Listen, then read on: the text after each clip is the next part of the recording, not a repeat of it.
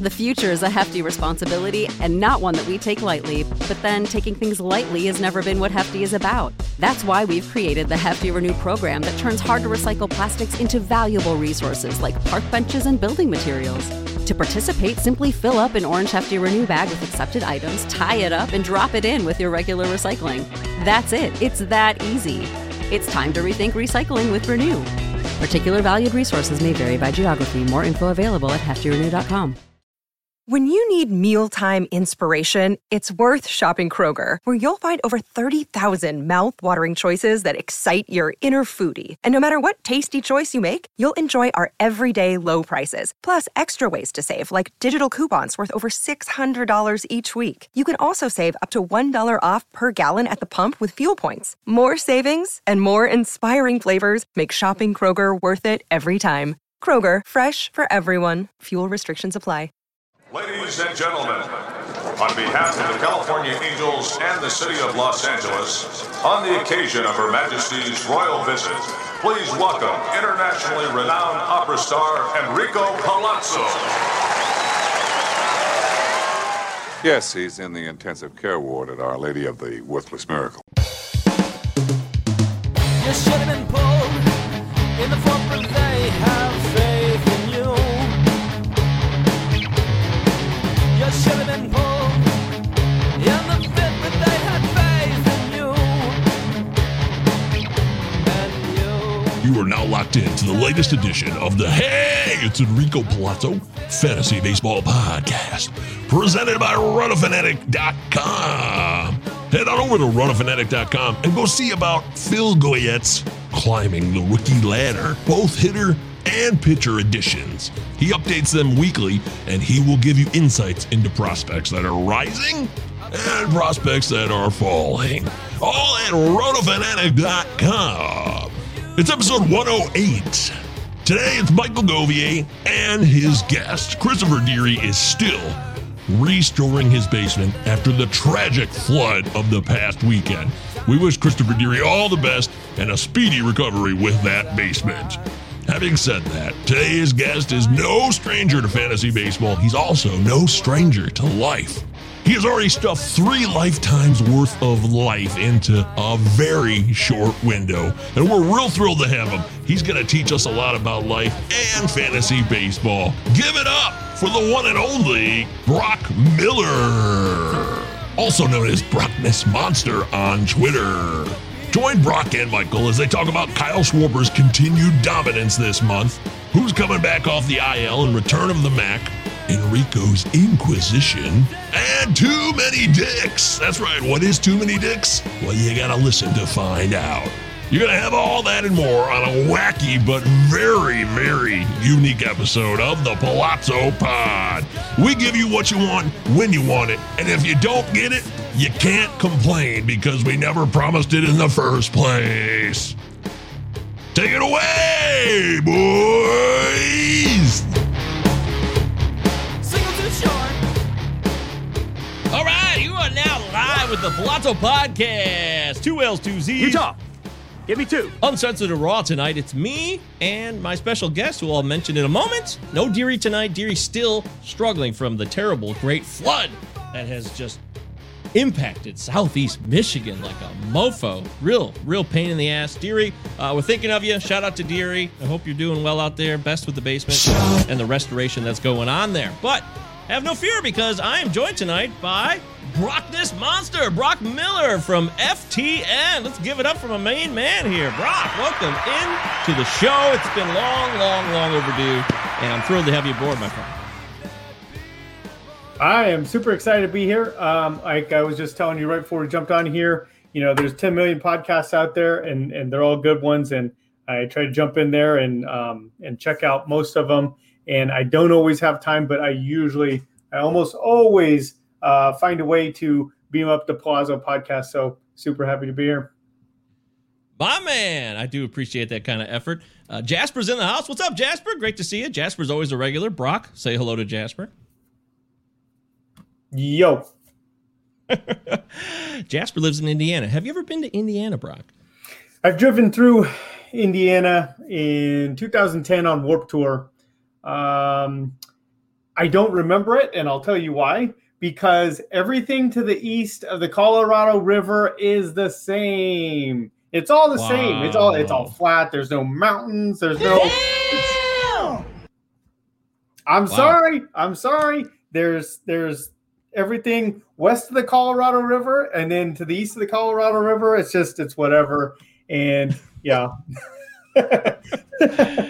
Wow, I was not expecting this kind of content, but I'm down with it. I could roll with it. I lived in Denver for a year, and it was gorgeous. I loved it out there. I never should have left.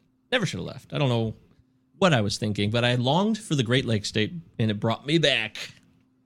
Yeah, Denver's great. I'm going there. Fuck, man. Like, can I say the fuck word? I can say the. You could say whatever the fuck you want, whenever the fuck, and however the fuck you want it. I'm going to Denver in like 2 weeks. I can't keep track. It might be 3 weeks. I can't tell. I'm not good at it. It's like, yeah, I'm going to the All-Star game. Hey, that's right. Oh, here we go. Coors. There it is. Right on cue. Yep, Coors Field. Coors Field, home run derby, All-Star game. Going to climb some mountains. I'm going to just look up. There's got to be a list out there somewhere. I figure I could pull up. I could get a hold of the list, find the biggest mountain out there. I'm going to climb the damn thing. Yes. I can't wait. Yeah, Denver's great. The things that make Denver great is like the reasons why I like the rest of the western part of the United States. There's oh, wait, Yancey's saying something. This is great. I'm so happy to be here because Yancey has been gone from Twitter for like 5 weeks or something like that. I don't know. Is that true? I pull it up there. Look, I come on Palazzo podcast and I get to hear from Yancey again. That's amazing. That's what this podcast does. Brings people together. That's fantastic news. Can't beat it. Woo! Yancey. By the way, I didn't know Yancey was off Twitter. Is that true, Yancey? It's been like weeks. It's been over a month. It's been over a month since there was, I don't know. Something happened a couple weeks ago. There was like, everything was obnoxious. Twitter was just full of a bunch of what? Twitter was obnoxious? No way. Right. And so I texted Yancey. I was like, I know you're taking a break from Twitter. I just want to let you know, just in case you're wondering, you haven't missed anything. It's perfect. It's perfect time to be taking a break from Twitter because it's completely fucking obnoxious. And anyway. What nice a shocker. Yancey, I love. Yeah, this show loves Yancey. This show is dedicated to Yancey. Taking a break, he says. Yeah, who cares? Fair enough with me. Jasper's chiming in saying, spent a few years up in the Bighorns, Sheridan, Dayton, Buffalo side. What do you say to that, Brock? You know what? Okay, you know what? I leave myself open to be corrected. Okay, I have seen in Michigan. What is the national park up there on the northern edge of Michigan up there? Isle Royal is the only national park in Michigan. Yes, and I've seen pictures and it looks fantastic. I definitely want to visit there. I have to visit Tiger Stadium at some point here. You know, I can't cross them all off the list if I never go to Detroit. Tiger Stadium's gone, but Comerica Park is there. Comerica. Although Tiger Stadium does have a little tiny diamond left. Like one home plate is there, but the whole thing is gone. But they actually play baseball there in the Police Athletic League situation. So it technically kind of still exists. Yeah. Well, I'm going to have to go visit both of them then. I'm going to have to see that for myself. So at some point in time, a trip to Michigan is definitely there. But I'm telling you, man, the left coast, I hate to be an asshole, but it's great. There's like 8,000, 10,000 foot tall mountains everywhere. The beach is like right over there. The Dodgers are like right over there. If I really want to get crazy, the Padres, they're like right over there. Literally, last weekend, this is what I did. I was in San Diego. I went to the Padres game. I saw Tatis hit 3 home runs. And the next morning, I was teaching my nephew how to stand up paddleboard in the bay. I left there. Like 2 hours later, I was in the mountains at 8,000 feet elevation, starting a campfire, cooking s'mores. Woke up the next morning, drove back down the mountain. A couple hours later, I was at a Dodger game on Sunday afternoon. I mean, you can't beat it. That is so fetch. Dude, that is fucking fantastic, by the way. That is legendary. That's why I think, honestly, the eastern half of the United States has a lot of connectivity. You can hit a lot of places in a short area, but you don't get that natural... Okay, maybe you get a little bit of nature over there on the East Coast. I don't want to be a total dick about it, but that mountain-esque with the beaches mixed in and the desert it's all over there, and it's just so much more pristine and cleaner because it's been less used by humanity in large doses, right? Yeah, definitely. It's we've got a couple big cities here, of course. We've got the Bay Area, of course. We've got LA. We've got the big cities and stuff like that, but a lot of other things kind of spread out there. There's still a lot of open space out here. Despite everybody being kind of still 30 million people in the state of California, but it's great. Like I said, Yosemite. The national parks here are great. I'm a big fan. Well, Danielle Salinger is a big fan of you. She loves our facial hair. She's in the house. Justin Mason's other half, the better half, some would say. I think Danielle would definitely say. And she also lives in California, right? She's a Cali friend.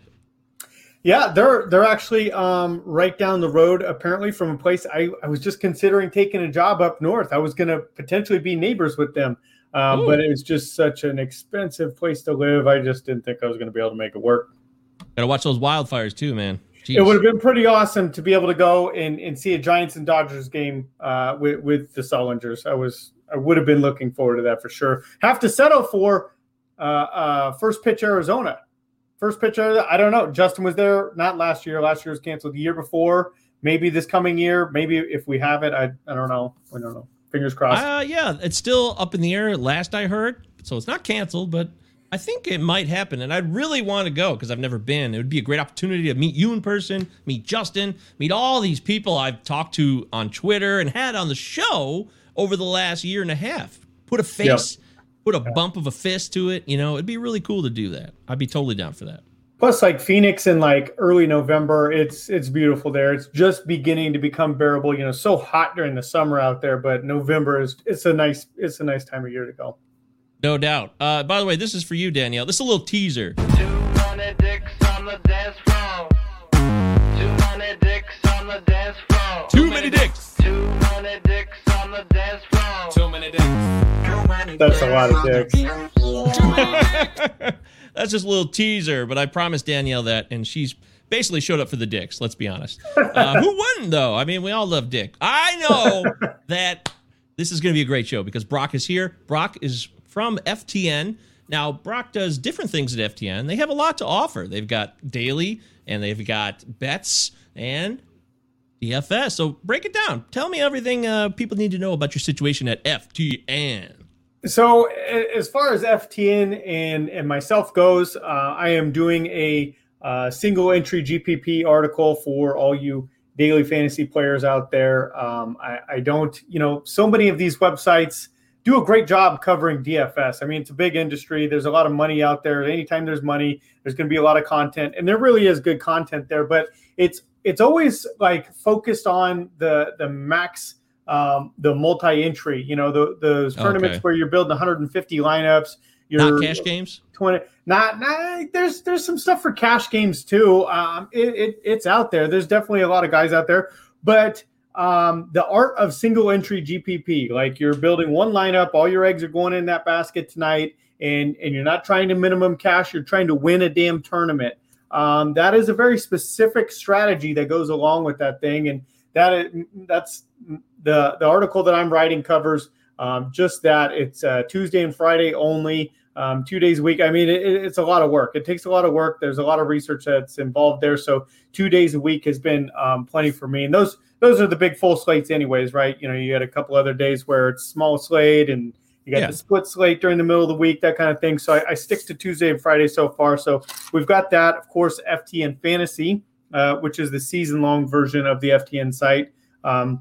That's mostly, most of that content is, Maddie and Matt Kupferle, my podcasting partners over there at FTN. So those guys provide a lot of great content there. And then I'm usually there to tag along on the podcast with them.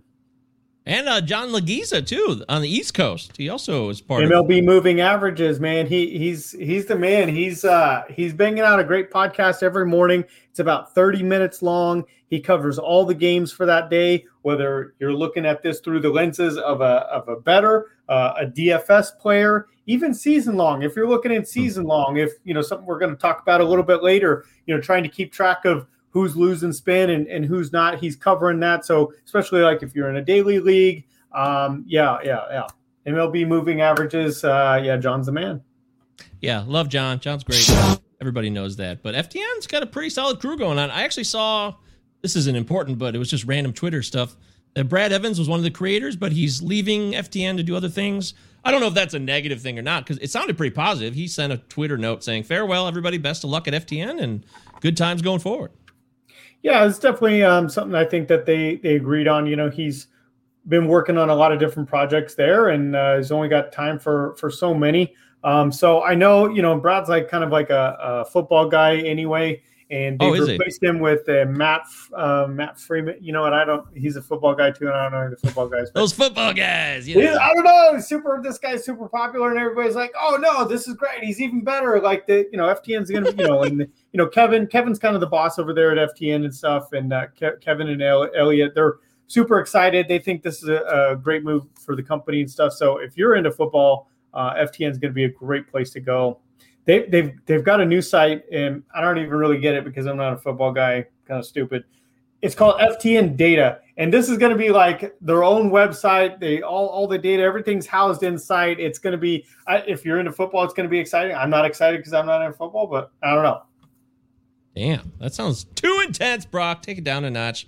I'm already exhausted. I'm done. That one is long gone. Show's over. That's it. No, that's fantastic. So FTN is really underrated. It's newer. And even though this show is presented by rotofanatic.com, which, I'm a part of, investor of, and always try to bring you guys the best fantasy baseball content we can, there's tons of options out there. And if you had to go anywhere else besides rotofanatic.com, I think FTN's a fine place to go. I really do. And I'm not just saying that because all the people that work there are so legit. I love Matty Wood. I love John. I'm loving you. And I don't know Cuffley that well, but I have had a couple of Twitter interactions, but I'd like to know him better as well. So good times, man.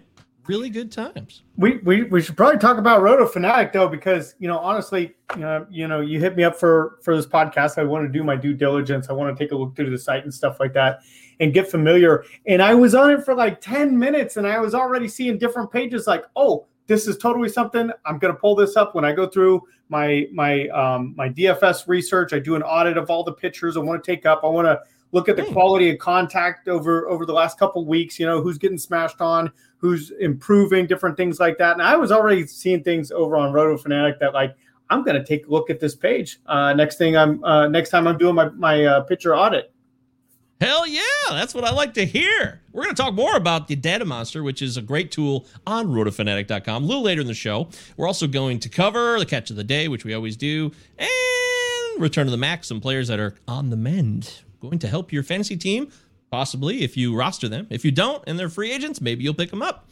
We'll do Enrico's Inquisition because Brock is new to the show, and we're going to grill his ass and really get to know him beyond the game of baseball. And Too Many Dicks. Yeah, I already previewed that earlier. It's actually a real segment. It'll make sense when we get to it. And the gunk is gone. Pitcher examinations since June 22nd, which I'm also focusing on Matt Williams' article. Shout out to Matt. Obviously, he's one of Roto Fanatic people as well, but he also works at NBC Sports Edge, which just does not flow off the tongue like Roto World does. However, the article he did is fantastic, and it's about the numbers we're seeing and the changes, if there are any, from several different pitchers since the inspection gang started doing their inspections on June 21st. So we're going to talk about that. And what do you think of that, Brock? Real quickly, these inspections, doesn't it just annoy you? It seems like, why did we have to get to this point where it had to happen in the middle of a season? The umps look like assholes because they don't want to do it, but they got to do it, right?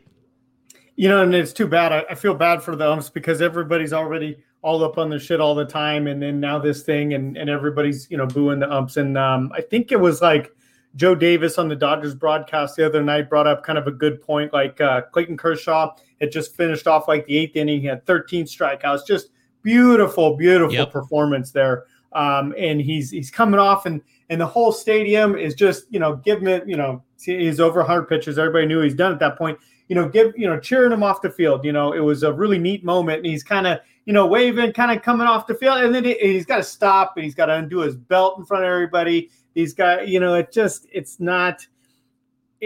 one of those things. There's a couple different things that could be happening here. I know I've seen people talk about, trying to make the players look bad in advance of the CBA negotiations in this offseason. I've seen them saying it's a knee-jerk reaction to them changing the ball and having 6 no-hitters in the first 5 weeks of the season, a knee-jerk reaction. All these different ideas. I don't know which one it is, but it all makes MLB look really bad, and it makes us look really stupid. And I'm sure you do this all the time. I know that I do. Sometimes I'm wrong, and instead of just wearing it, you have to admit you're wrong. You apologize. You try to fix it. You try to make it better. This has not been good for the game of baseball. Them going out there checking for these substances where, the injuries. I don't know if injuries are really up for pitchers or not there, but definitely, Glasnow was talking about the injuries associated, how he thinks his injury happened and stuff like that. I mean, MLB, just admit, oops, we shouldn't have done this. We should have done this in the offseason when these guys got a couple weeks at home to work it out in their backyard before a full spring training this way. Just pulling the plug on it right in the middle there just has not been the answer. And, I mean, just change it. Just take it back. Well, I got to tell you, the main guy who looks like a dick here is probably Manfred. Oh, shit! I said the word of the day. I'm sorry. Man, that's the secret word of today. Sorry about that. But, yes. Rob Manfred looks like an asshole. But people are saying it's not necessarily his fault, that somebody had to step in and do something about this now. He actually has his defenders, so I don't really agree with that, but whatever. This is not about that. This show has so much more to offer, and we're here to talk business. So, of course, it's got to be business time. Time to fire up the music. We've changed. This is a big change for our show, guys. The Belvedere music is over for the housekeeping. We switched to business time. It's business time from the Flight of the Conchords, which obviously is getting a lot of pub on this show right now because we did too many dicks and we're doing business time. I updated some of my audio, and I thought Mr. Belvedere was a little dated, too. You know what I mean, Brock? Mr. Belvedere is very old. Girl, tonight we're gonna make love. You know how I know? Because it's Wednesday. And Wednesday night right? is the night that we usually make love. I'm just listening. Are you? Yeah. For people who come on this show and you're trying to do 2 things at once and it's not easy for you to do that, this is a very challenging show for those types of people. ADHD, I feel bad if you have it, or I apologize if that's the case, because we're trying to have a conversation. I'm dumping audio here, and that's just how I roll. I try to make the show a little different than your typical fantasy pod. A little more action, a little more comedy, right? So, absolutely. Nothing wrong with that. Kind of random. I'm pretty sure I saw Flight of the Conchords in concert in LA like 12 years ago or something. My aunt from New Zealand was out visiting, and she was a big fan. I'm pretty sure she took me and my dad down. We went down to LA and saw that. Dude, that is fantastic. They're so funny. I love that show. That was super random. Great little wonderful time. They did their live shows with the acoustics, where they play acoustic versions of a song like this. Wonderful, wonderful stuff. I'm glad you did that. That tells me the reason I liked you, there was something to it. I could tell you. We got Super Trooper references, Flight of the Conchord references. I like it. Jay Bird's here. What up, all? I vote for Michigan. Jay is a Michigander himself, so he's a little biased, Brock, but he's a good guy. Trust me. You give him a chance. He's also a Braves/Tigers fan, which is, different. Go Tigers!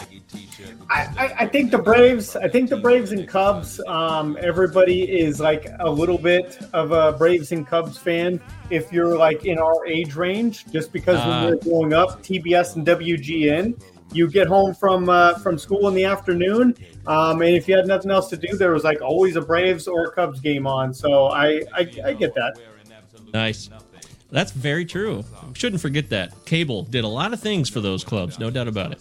No. Want to say thank you to our new followers who are following us. The Palazzo Podcast has broke 1,000 followers. Thank you so much on Twitter. That's a big moment for us. Woohoo! We take that with pride. We don't obsess over followers, but it does show that we are growing and connected with more people, and that does matter to us. Please sub the YouTube channel. If you've never done that, if you're listening to the podcast version, sub the YouTube channel. Palazzo Podcast, 2 L's, 2 Z's. Utah. On Twitter. Give me 2. Easy to find. Fantasy baseball hashtags, all that stuff should not be difficult to find at all. And then lastly, the trophy for the Palazzo Invitational. Yesterday, we had on Paul Mamino and Crosby Spencer. You could check that episode out on the YouTube channel or on any of your favorite podcast platforms. And we talked about having a Bash Brothers trophy, which sounds pretty cool to me. I'd kind of be into that. But at least it's a newer idea. So we're looking for more ideas. The trophy cutoff will probably be at the All-Star break. So we only have a couple more weeks before we got to pull the plug and really make the trophy so it's ready at the end of the season. So if you got any ideas, send them our way. Palazzo Podcast at protonmail.com. Palazzo Podcast on Twitter. 2 L's, 2 Z's. Give me 2. Brock, do you have any trophy recommendations, ideas? I don't. I saw that. I mean, I think you guys brought it up on the podcast about a week and a half ago, and I was just kind of listening along, and I really don't have any good ideas. My imagination is not going to be any help here, unfortunately. That's fine. It's not that important, but either way, it's going to get done. If you have an idea, don't be shy about it. You could be, this is so cool. You could be the person that comes up with the idea for the trophy forever. You'll be known forever. This is a trophy that's going to be coming around year after year, an annual event, this Palazzo Invitational or whatever we call it next year. We might change the name, but the frame of reference stays the same. So if you want to be famous, consider making a trophy idea and sending it in. Palazzo Podcast at protonmail.com. Palazzo Podcast on Twitter, 2 L's, 2 Z's. Utah. Okay. Give me 2. That's all the business. The business is done. Why don't we get into leading off?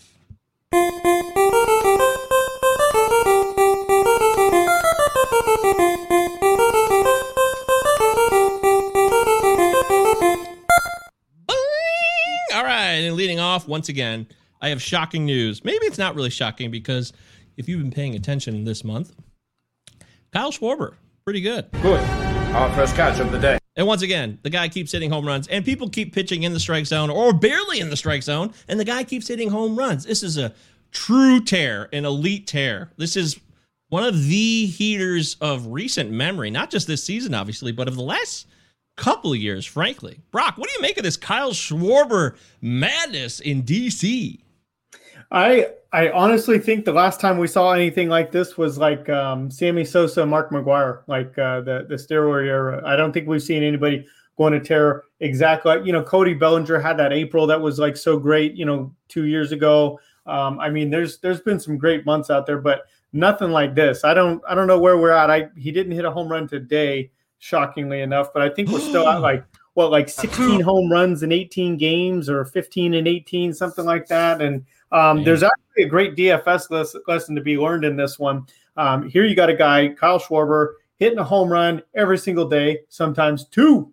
And give me 2. Utah. Give me 2. And then I believe it was like the Monday slate, or was it? Yeah, Monday. Yeah, Monday. And they're facing Rich Hill, I believe. All of a sudden, he's facing a left-handed pitcher, and nobody used him in DFS. Everybody, there's a left-handed pitcher right there. That's perfect opportunity. Like any of us can look up the splits and see, like, okay, his weighted runs created plus is a bigger number if he's facing right-handers than left-handed. Anybody can look that up. The guy's hitting every single pitch over the fence. The only difference on Monday, lefty, righty, I don't care. The only difference, he was 2% owned on Monday. The day before that, he was like 35% owned. That's something you got to take advantage of right there. Damn! Yeah, that definitely deserves a damn. That's painful. Missed opportunities in DFS drive me nuts. I couldn't hang. I never played DFS full time until this season. I decided to commit to a site. I didn't do FTN. Maybe I should have. But I committed to a site, a guy I trust, and I still trust, and I don't regret that part at all. But I just lost all my money, really. It was 6 weeks of playing from opening day, and by mid-May, I was mostly cashed out. I tried to play cash games a lot, and then I'd pepper in a couple tourneys here and there.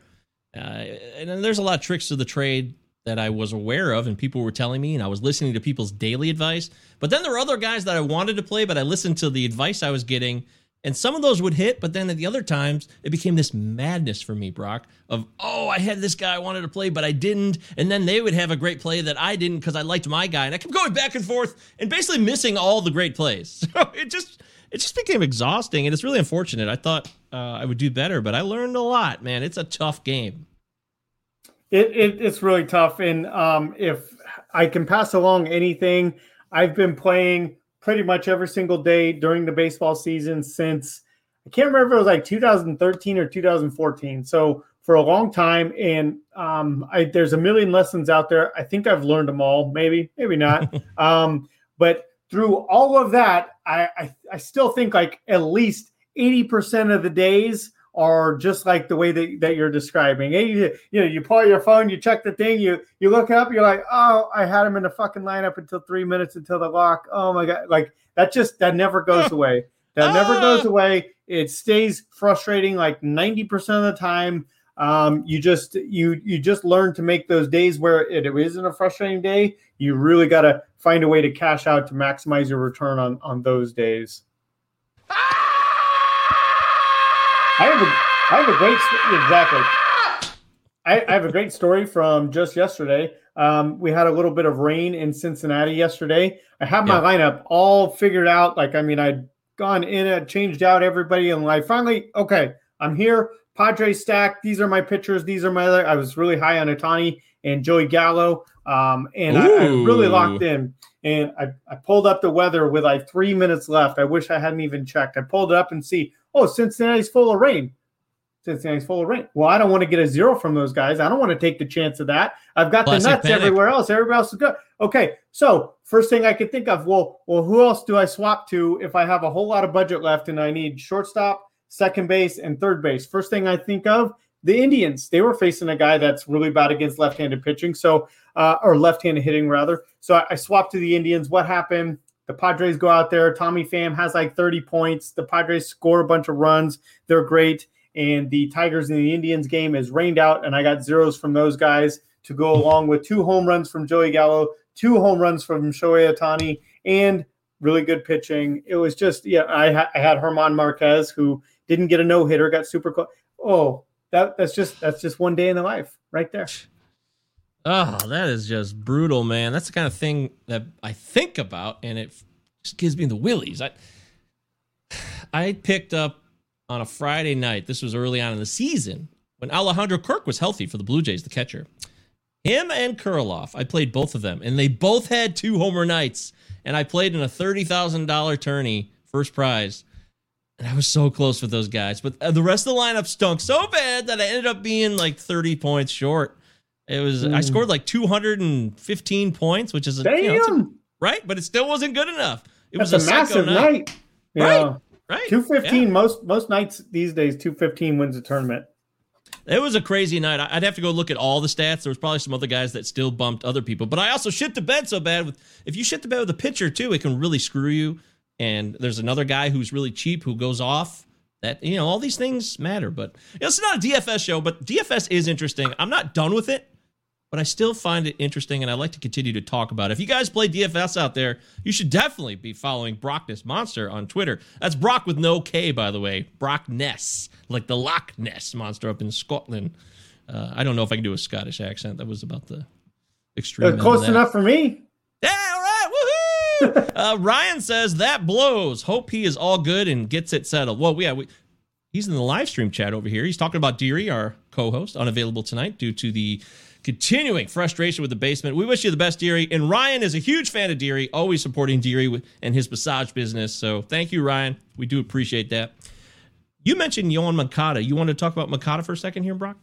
I kind of considered it, but then right after that, I saw that you put in Schwarber, and Schwarber's really just definitely more exciting than Yoan Moncada. But it is kind of worth mentioning Yoan Moncada. If you pull up the weighted runs created plus, the top hitters of the 2021 season, it's like a whole bunch of guys with like between like 12 and 25 home runs or whatever. And then there's Adam Frazier, has like 4 home runs, but he's still up there. Yoan Moncada is 40th in weighted runs created plus, only has 5 home runs so far.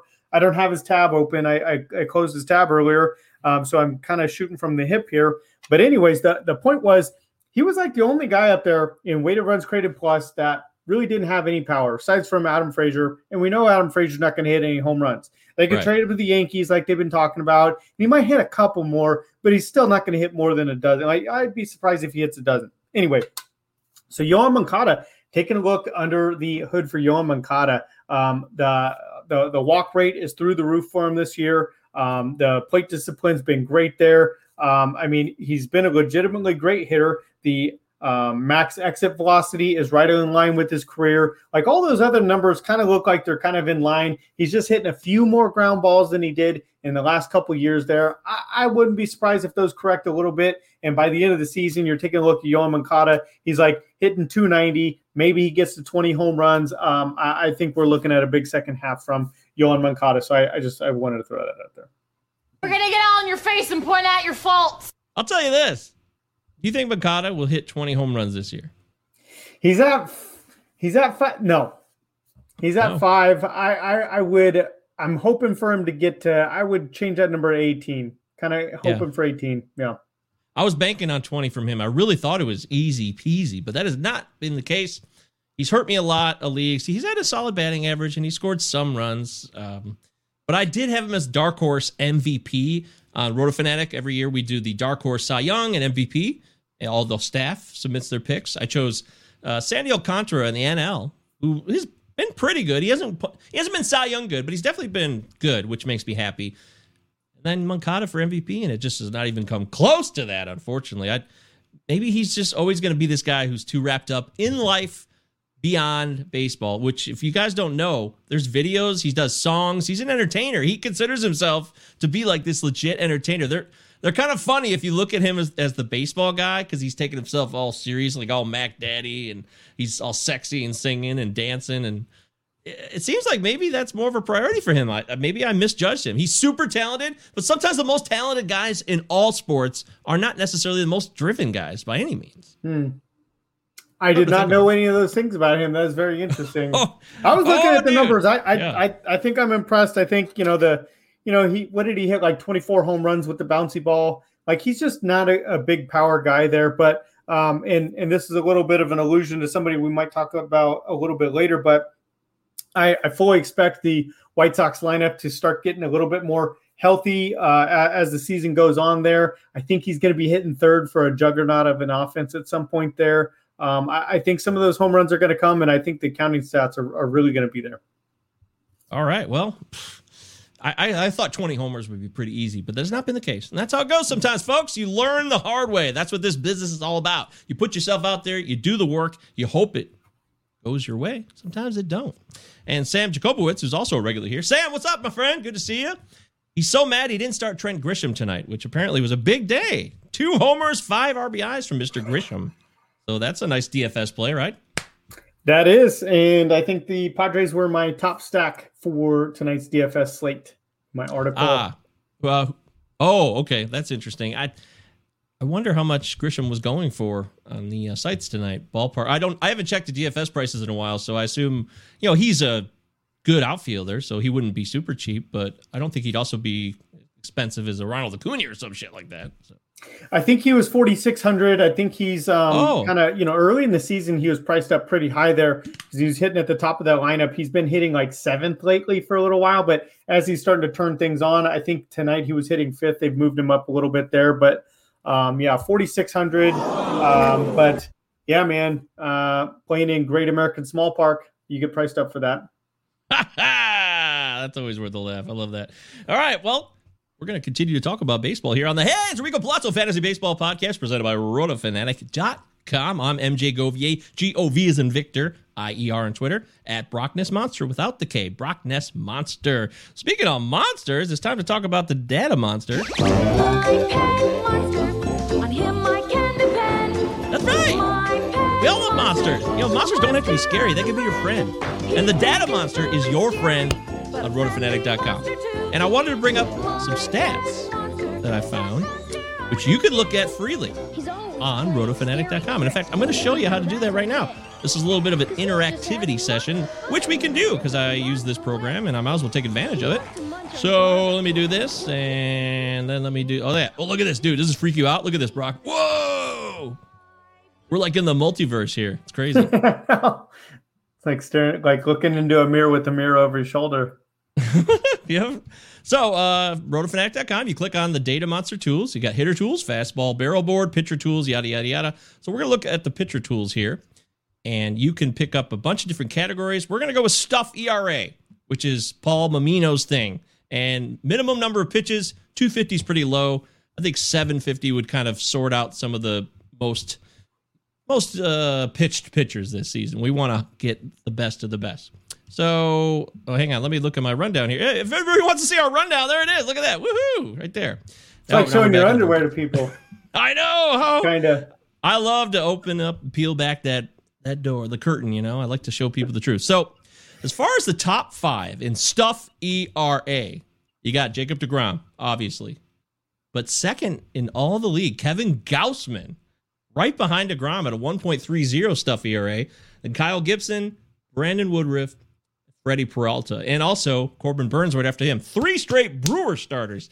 So what I find interesting about this is, like, look at these names, Brock. You know, Woodruff, Burns, deGrom, Musgrove's been really good. Rogers, Trevor Rogers, Max Scherzer. If you start going down the list, you see big-time names like Walker Buehler. But Kevin Gausman's second. Isn't that amazing? I really thought that he was overhyped with his ADP coming into the season. I thought it was a load of crap. But Gausman has delivered this season and finally been consistent.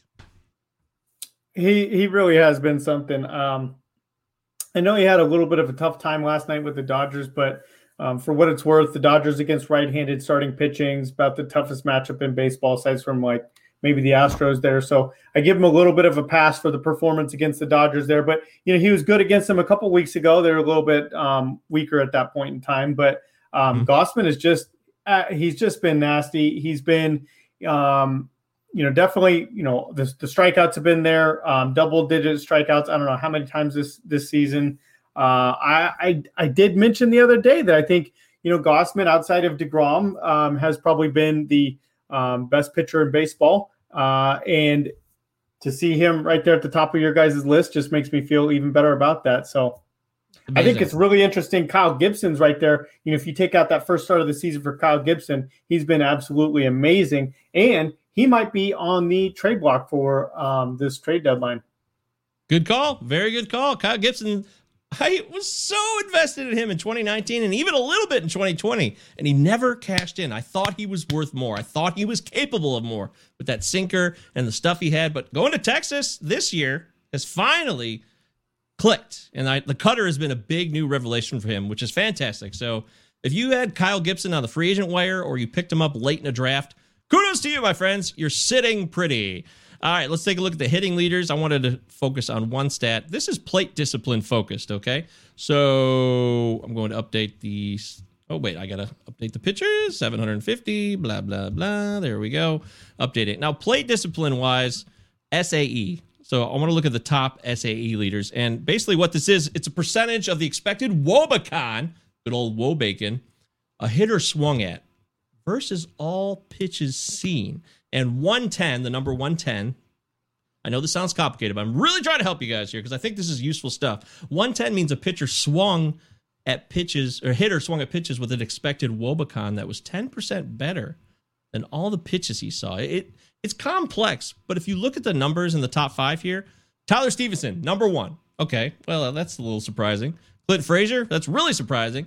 Then number 3 is Vladdy Guerrero. That's starting to tell you if someone who's really great at plate discipline should be in the top 5. Vladimir Guerrero, Juan Soto, and Brandon Belt rounds out the top 5. Brandon Belt is always an elite walks guy, OBP guy. He's selective with his pitches. So I thought it was interesting to note that even though Tyler Stevenson and Clayton Frazier haven't had the exact amount of playing time that Vladdy and Juan Soto have had, and Brandon Belt really, they're still in the mix here, and it's an interesting mix. So I'm just wondering if anything stands out. When it comes to plate discipline and OBP leagues, first I want to know, Brock, are you a big OBP league guy when you play in leagues, or are you an average guy? Are you a classic, I guess, is what I'm curious about. Well, I'm an NFBC guy for the most part. I think I have a dozen leagues going this season as far as season long goes, and I think 9 of those dozen are on NFBC. And then 3 of them are on ESPN. So I don't, the ESPN ones are like home leagues with like points and stuff like that. And then of course, NFBC is a batting average league. So I don't have any on-base percentage leagues, but I think that if it were up to me, I think that NFBC could just migrate over and become an become an OBP format. I think it'd be a little bit, I think that they can, resolve the batting average stuff a little bit there. I think maybe we take a look at resolving the saves thing there. Saves are kind of obnoxious there. I think I prefer on base percentage. And as far as saves, I think I'd prefer somebody smarter than me come up with a good solution. And I don't have one. I just know that I don't like drafting saves. And he stood there like the house by the side of the road and watched it go by. Struck him out. That's you with saves. You're just watching, you're waving. Hey, see you, saves. Who cares? But it's a good policy, Brock. I'm with you. Yeah. Yep. Because you pay for saves. I find you're missing out on really, really elite talent and stats in other positions, in my opinion. And saves, a guy like Alex Reyes, for example, he was way down in ADP coming into the season. You could have got Reyes for next to nothing, and he's been 300. Yeah, 300 at least. He's given you 17 plus saves already. Been one of the league leaders in saves. Meanwhile, you paid the same price, or you paid an insane price for Hendricks and Hader. And Hader's amazing. I love Hader. I think the strikeouts and the ratios, depending on the type of league you play in, can actually be worth it. It's all context based, but generally, I agree. I think a lot of us seem to agree that you're paying for saves could be a mistake. He has a changeup now. Yeah, I saw that last night. Sarah Sanchez, shout out to her. 3-time guest on the show, by the way, Sarah Sanchez. It looked awesome, and I was excited. Jaybird says, also an NFBC guy, but I hate when my pitcher walks my batter, and I get only the negative. What do you think of that, Brock? Yeah, I have enough leagues going that I'm not paying that close of attention. I'm just kind of check at the end of the night. Like, hopefully the guys that I was high on hit home runs. The guys that I faded didn't hit home runs. I just kind of take a general scope of the slate at the end of the night there. But that's kind of an interesting point. I'm sure it's happened to me many times this year. No doubt about it, Jaybird. That's a good call. Brian K. Rodgman, one of the biggest Palazzo supporters ever was. Brian K. Rodgman. Love you and your son. Love the whole Rodgman family. I do. K. Rodgman says Reyes is 2020, which I assume means hindsight is 2020 now that we can see what Reyes did for us. But I think he's 20 for 20 in saves. Oh, shit. Is that what that means? That's my guess. I think both things work, though. It works both ways. It does. It's one of those double entendre type things. How cool is that? Man, we are so witty and genius on this show. On the Hey, it's Enrico Palazzo Fantasy Baseball Podcast. Genius. Oh, Brian agrees. Yes. Hell yes, Brian. Thanks for that. Good call. Reyes is probably going to implode. His walk rate's out of control. We actually covered that on last night's podcast. So if you want to hear more about that, you can listen to Paul and Spencer Crosby talk about it in great detail. All right. Right now in the podcast version, you're hearing Mark Morrison is singing Return of the Mac. I don't know the words that well, but I love to sing along and have my fun too. But on YouTube, no music like that is allowed. So you have to pretend, Brock. But we got some people on the mend here who should be coming back and making an impact in the lineups as well. Brian says maybe good vision too. Okay, great call. Thank you, Brian. Nico Hoerner should be back with the Cubs really any time now. He's been on a rehab assignment since Sunday. I love Nico Hoerner. Real quickly, Nico Hoerner, is that a guy that you've targeted, picked up, and acquired, been interested in? Or is Patrick Wisdom going to be somehow involved in cutting out some of that play time that looked to be Hoerner's earlier in the season? Yeah, I think Hoerner's going to be back to reclaim that timeshare that he had before Wisdom came along, before Hoerner got hurt there. I think. Yeah, and Sogard sucks, right? Yeah, Sogard. So I think Hoerner. He's been like a top prospect in the past, and really looked like he was kind of putting things together there before he got hurt. So I think they're going to give him a chance there.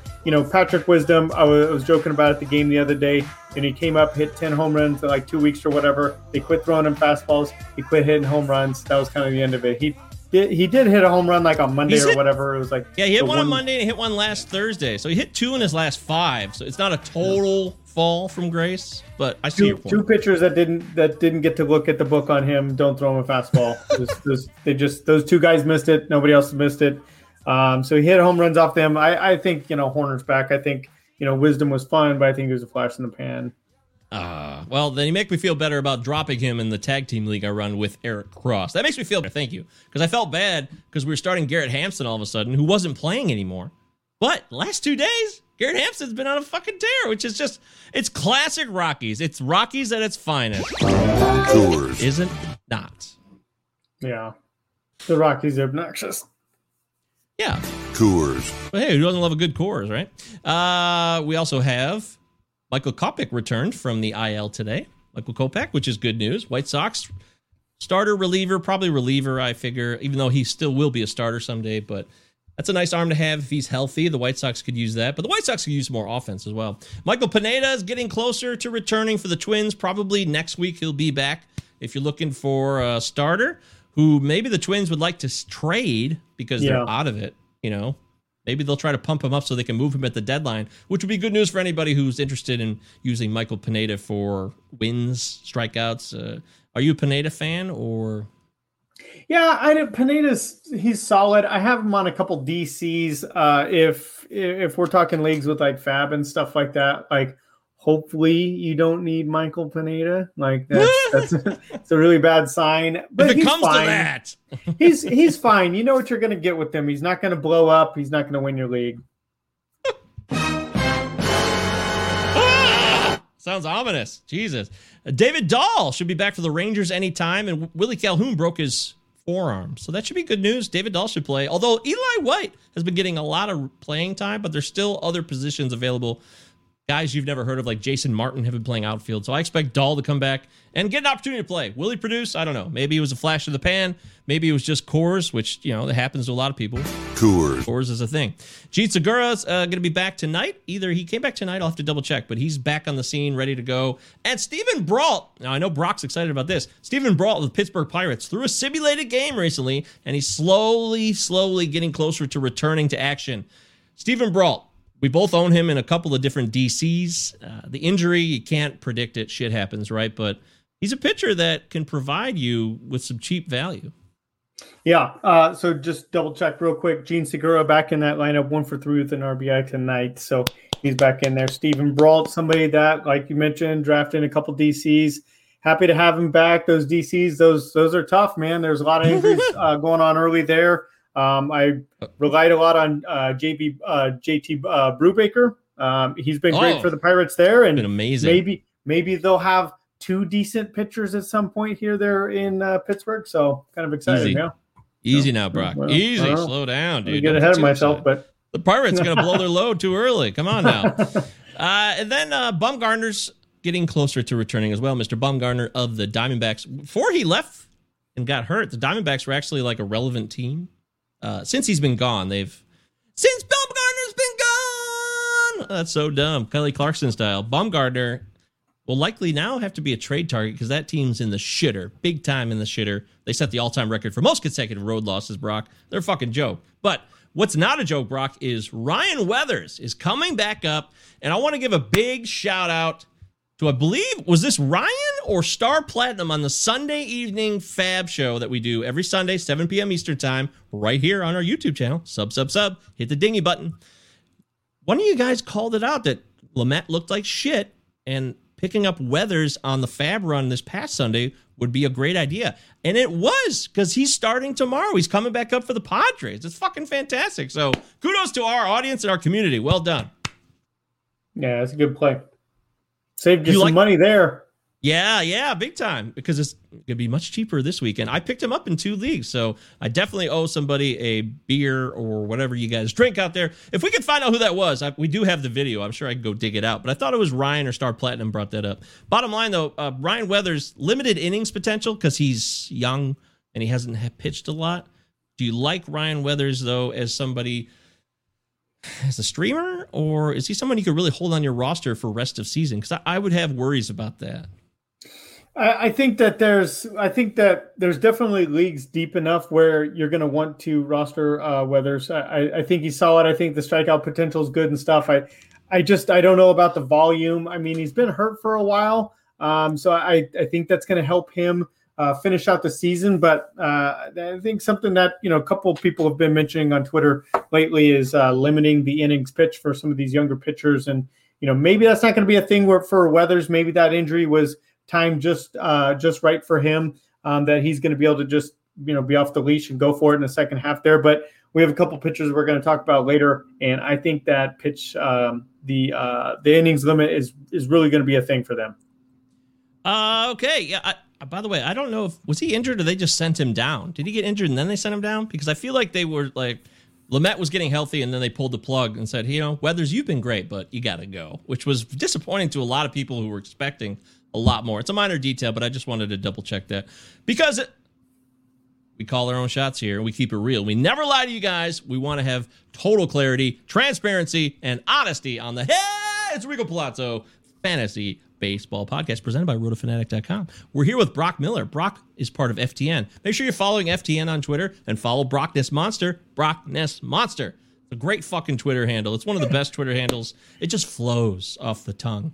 Really well done, Brock. I want to salute you because you have some kind of mystery to you. Because like when I didn't know who you are at all, I'm like, who is this guy? Brockness Monster? And when you don't know somebody initially, you could make up a lot of stuff in your head. And it's cool. I think you got something going for you. You got a mystique, and I think that's a good thing. Yeah. So I definitely Brockness Monster. I got to give a shout out to my buddy Travis Wade. He came up with that nickname. He gave me that nickname because on Friday and Saturday nights, I kind of turned into a monster pretty much every single weekend. And that's where that name came from. And then I made an Instagram or, whatever, stupid story. But yeah. So stupid. That's great. Good stuff. All right. Well, now it's part of the show. We're going to get to know Brock a little bit more. He just gave us a teaser. It's time to do the Inquisition. Would you prefer to deal with a manipulative person or a callous person? Wow, this is deep into my psyche. Alan Trammell or Lou Whitaker? Oh, I knew you were going to hit me with that. The 1988 Dodgers or the 2020 Dodgers?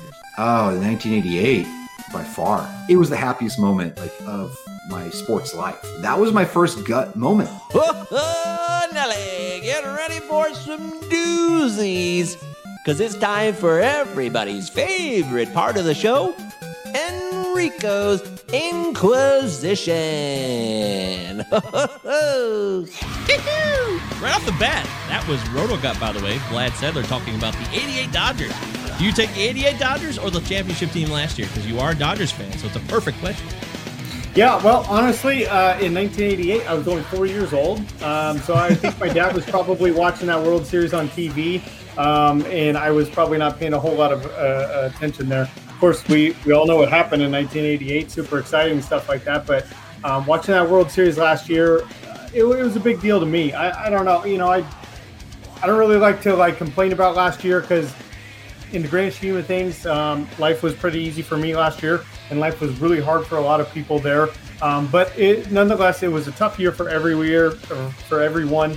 And at the very least, just kind of at the end there, getting to see my team pull together and put it all together and win a world championship there. And, I know a lot of people like to refer to last season's World Series, put an asterisk next to it or whatever. But, I always point to preseason last year, the six favorites in the preseason from Vegas odds.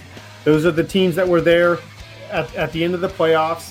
The playoffs were actually longer than they normally are. There was an extra round at the start of the playoffs there. True. Winning the World Series last year, I think if it showed us anything last year, it showed us that the regular season is maybe just a little bit longer than it needs to be, because we found out who the best teams were. They played the tournament, and the Dodgers won it. Well said, my friend. Well said. By the way, there's a connection there. You were 4, and I was also 4 when the Tigers won the World Series in '84.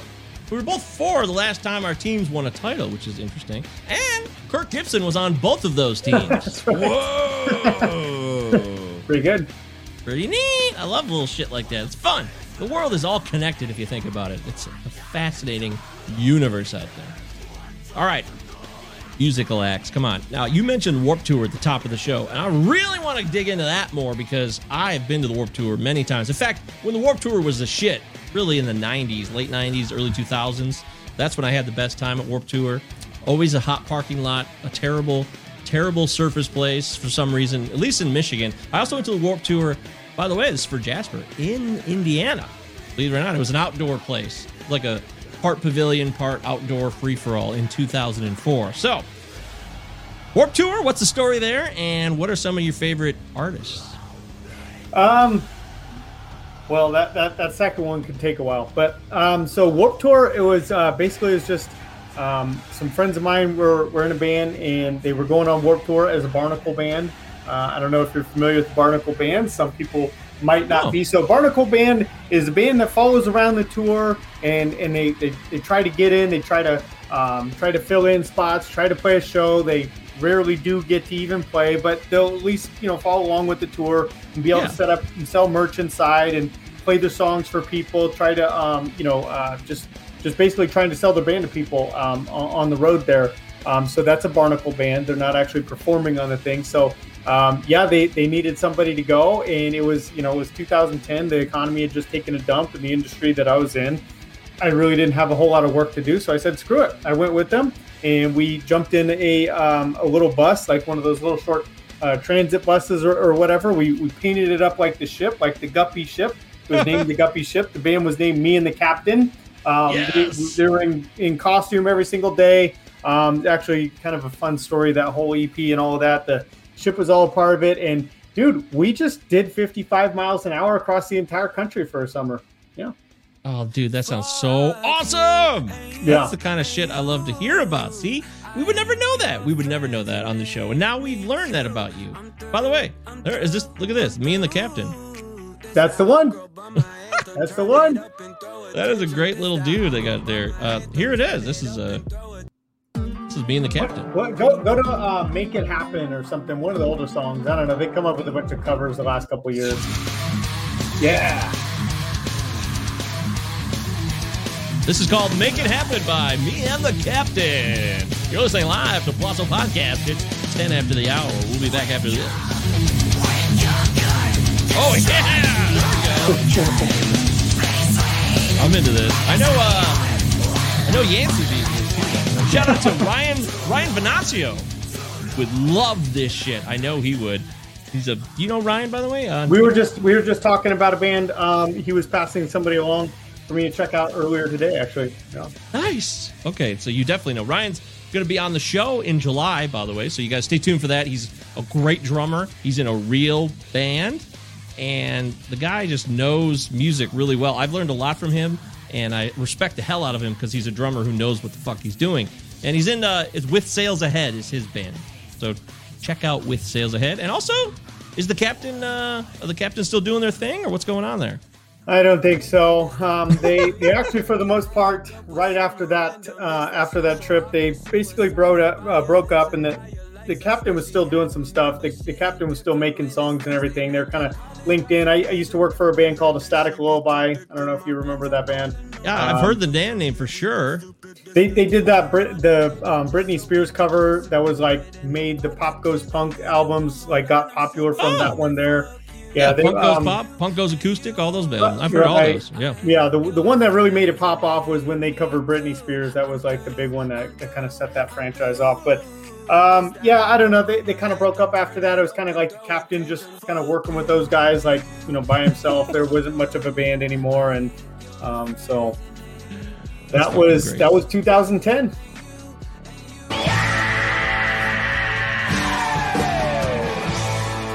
I'll tell you this. You don't have to name all your favorite artists, but give us an idea of the type of artists, bands that have really defined your life. Because you clearly have a passion for music. It's obvious. So give me a couple here. That's what we try to do. This question is near and dear to my heart. This is something, music is one of my passions. I don't work in the industry anymore or anything like that. But I definitely keep up with it. I definitely, when there's a new band that comes out, I know about them right away. Anytime a new album comes out, I make sure I check out the new albums, all the bands and stuff. I'm still kind of connected in that way. And so I think I want to put out a couple bands that I like, that kind of show how diverse my musical tastes are. I don't just listen to heavy music. I love a lot of heavy music and stuff like that. Thy Art Is Murder. There's a bunch of really good death metal bands, super heavy stuff there. But I listen to a lot of other weird stuff. About a 9 on the tension scale, Rube. So I've last couple of years I've been listening to I think people call it Red Dirt Country. So it's kind of like it sounds like traditional country music, but it's really modern though. So there's a lot of good art in that. There's a few guys there. super weird guy that I really like. That's great. His name's Orville Peck. Orville Peck. That's a great name, by the way. Orville Peck. It's a great name. It's a great singer.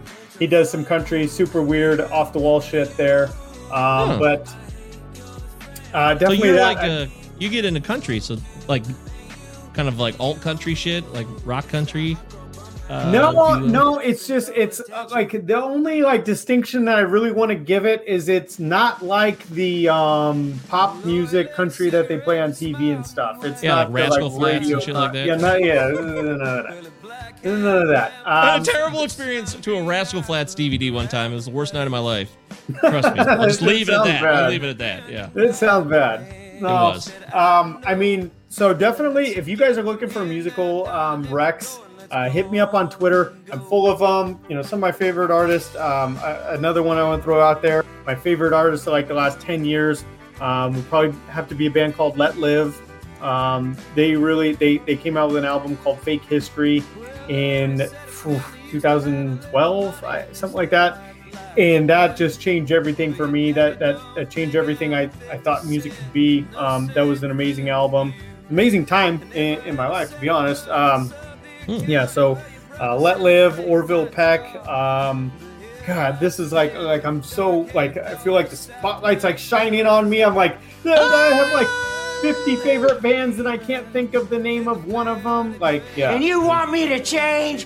Fuck you! And Black Bear. Yeah, I like Black Bear. Black Bear.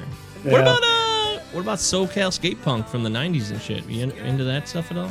We've got a lot of that out here. Actually, when I worked at a music venue here in Southern California, we had a lot of that come through. So definitely all of that. Yeah. I grew up in that stuff, like Lagwagon, Strung Out, No Effects, Bad Religion, all that stuff. Yeah. That was out in the suburbs of this area, Michigan, that I grew up. Part suburbs, part Detroit. That was huge for us in like 1996 Warped Tour. That was the first Warped Tour I ever went to. Was '96, and all those bands, Bouncing Souls, a lot of East Coast stuff too. So I love all that stuff, and it's still a part of me. I don't listen to it as much as I did when I was younger, but I still have a tremendous amount of respect for punk rock, skating, and ethos of all that stuff. Kind of lines up with my overall point of view. I mean, it was a time and a place, Yeah, absolutely. I think we're on the same page. That's some good stuff. I'm going to check out all that because everything you described was new to me. I wasn't really familiar with any of that. And I like to think I have a pretty healthy palate, a wide range of music selectivity. So I'm going to check it out. And I hope you guys are writing it down, or you can go back and rewind this and listen to it. Hit me up on Twitter. Oh, yeah, I'll send real you a life. couple links. I can send you, if you want YouTube links, if you want Spotify links. I love that shit. People like, they talk about their love language. Like, that's mine. Sharing music, that's my love language. Yes. Okay, that makes a lot more sense. Yes, please hit up Brock. Child, please. No, I'm serious. She's going to do it. Everybody should do it. I'm going to talk to you more about music, too, in our free time. I didn't realize that you were so passionate about music. That's why we do the show. I'm learning about you. That's why we're in Enrico's Inquisition right now on the Hey, It's Enrico Palazzo Fantasy Baseball Podcast. Would you rather be stabbed or arrested? Well, I've been arrested and that sucked and stuff, but like, I don't know, like everything was normal the next day. And if you're stabbed, things are not normal the next day. Yeah, arrested. Jail sucks, but I mean, it could be worse. Yeah, good. Yeah, it could always be worse. How about between these three pitches, which is your favorite? Change up, the curveball, or the slider? Just the pitch itself. Do you have a preference? Yeah, probably the changeup. The slider's been like the sexy strikeout pitch for the last few years, but we've seen a real resurgence with the changeup over the last couple of years. Some real awesome changeup artists out there. So I'm going to go changeup. Nice. That's a great call. Is there a pitcher that you recall that had a nasty changeup, or you just loved watching him throw that changeup? No. Nope. All of them. All of That's them. honesty. Thank you. I mean, Pablo, the Marlins, those guys throw good changeups out there. I mean, there's a lot of good changeups out there. I just like I like to be a little bit of a contrarian. That's like the DFS player in me, and I feel like the chalk answer is the slider. So that was part of it too. I got to go changeup then. Actually, the chalk answer is the curveball. If you want to know, the most responses we've had is probably the curve, with slider second and changeup third. So you definitely went full contrarian with changeup, but curveball gets the most responses. Interesting. And we get Barry Zito mentioned many times for some reason. So. Yeah, Barry Zito, Kershaw. Kershaw's kind of, I don't know how deep we need to go into this. I feel like Kershaw's reinvented his curveball a little bit because he throws it at the top of the zone now, and he used to throw it. He used to like tunnel it with like a low fastball, and now it seems like he doesn't. He's trying to like backdoor it in the top of the zone there. A little bit different. I was there at the game on Sunday. I was sitting there watching him pitch, and I'm watching him. I'm like, he's not missing high. He's throwing that pitch high. Why would he want to do that? I don't. I think he's trying to like steal a strike. I think he's trying to just backdoor it. Catch the top of the zone. He doesn't want to swing. Back in the day, when he was 24 years old, he'd throw that thing. It's coming barreling right down to the middle of the zone, and then it just disappear on him. He's trying to get a swing and a miss. I don't know if he's trying to get the swing and a miss with it anymore. People don't mention this either. Verlander never gets mentioned, but he had a great curveball in his career, and no one's ever said that on the show. I just want to give Justin Verlander the shout out. He deserves respect for it. He's got a lot of pitches that he threw really well, has thrown well, and will continue to hopefully throw well. But that curveball is great, so wanted to get that on the record.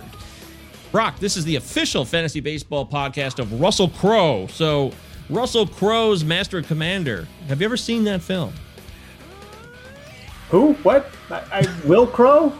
Not a good pitcher. He pitches for the Pirates. I know that the Pirates are hoping that they're getting something out of Will Crowe here, but we haven't seen it from him yet. We've never heard anybody say Will Crowe, but Russell Crowe turns into Will Crowe. This is a new moment for the Blotzo podcast. I wish Jerry was here to experience it. That's fucking hilarious. Yeah, so you've definitely never seen Master and Commander. So Russell Crowe is an actor, right? He's an actor. Is. But no, I've seen like 13 movies in my whole life. Wow. Only the good ones. Super Troopers, Old School, Orange County. My all-time favorite, Encino Man. Yeah, Brendan Fraser. There you go. Pauly Shore. Pauly Shore was funny. Russell Crowe, Will Crowe. So you've never seen that, and then have you ever seen Survivor, the television show? No. Good for you. Well, I love the fact that you've never seen any of that. However, Master and Commander's a decent movie. It's kind of boring though, and based on the entries you've just shared, you might not like it. I will tell you this: Survivor's a show I never watched, I never have, I never got it. And it's a shout out to Doug Ishikawa as the battle continues on Survivor versus Master and Commander. Moot point for this show because Brock's never seen him, so we didn't even have to ask that question, but we do ask it. But I know Doug. Yeah, Doug's great. SP Streamer, Doug. Doug is an incredible dude. I love talking to Doug. He's a sweet man. Good host, too. He's got a great voice. Everybody knows this. I haven't said it in a while, so in case no one's heard this, let's get it back on the record. Also, speaking of SP Streamer, he's looking for a host. Not to replace Doug. Doug is still going to be part of SP Streamer stuff. He's doing more daily stuff for the SP Streamer brand. But Michael Simeone is looking for a host. So if any of you guys want to take a stab at it, want to reach out to Michael, hit him up on Twitter at SP Streamer. Take that chance. Take a step in a new direction. See where it takes you. Why not? Fuck it. All right, we're in Enrico's Inquisition here live with Brock Miller, FTN, and Brockness Monster on Twitter. Brock, I broached this with you earlier, and I talk a lot about my my sobriety, if you will. I don't like to call it that, whatever. I was hooked to opioids, and it fucked up my life, and I let it ruin my life, and I lost everything I had. I lost my teaching job. I lost all the respect and trust I had with all my loved ones and friends. It was all gone. But now here we are, over 3.5 years later, and things are as good as they've ever been. So you can always bounce back. Never too late. It's never over. There is a rock bottom, and then there's also an endless bottom. So in case you people want to know that, that's what goes down. But you alluded to something about your own experiences. I'd be curious if you'd like to share a little bit about your experiences in that world. First thing that I want to respond to, like just what you're saying right now. I see you on Twitter every day. I see your videos and stuff like that, and I see your demeanor. I see the smile on your face, and I think that kind of goes to show this is like, something that I've been taking through the last few years of my life, that no matter what happens, no matter how bad things get, how impossible a situation seems, there's always a way to take one of those negative things and find a way to turn it into a positive thing.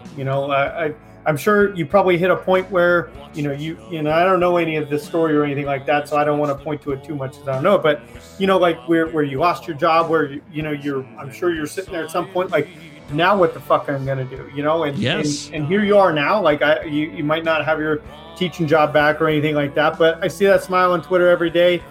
Things are going well for you. I like that reminder, because sometimes I forget that, I feel like I've had to learn that lesson over and over a few times, but it always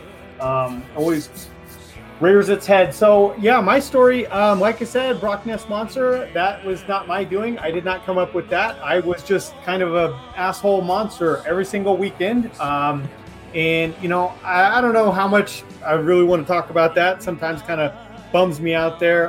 But my 20s, were not super productive, man. I was kind of a party monster. I drank a lot. I got high. I did blow. I kind of wasted every single weekend. And, I finally hit a point like late in 20s, or I might've been like almost 30, somewhere in that range where, I was just sick of what I was doing. I was like, what am I going to do this weekend? And it dawned on me, I'm going to do the exact same thing I did last weekend and the weekend before and the weekend before.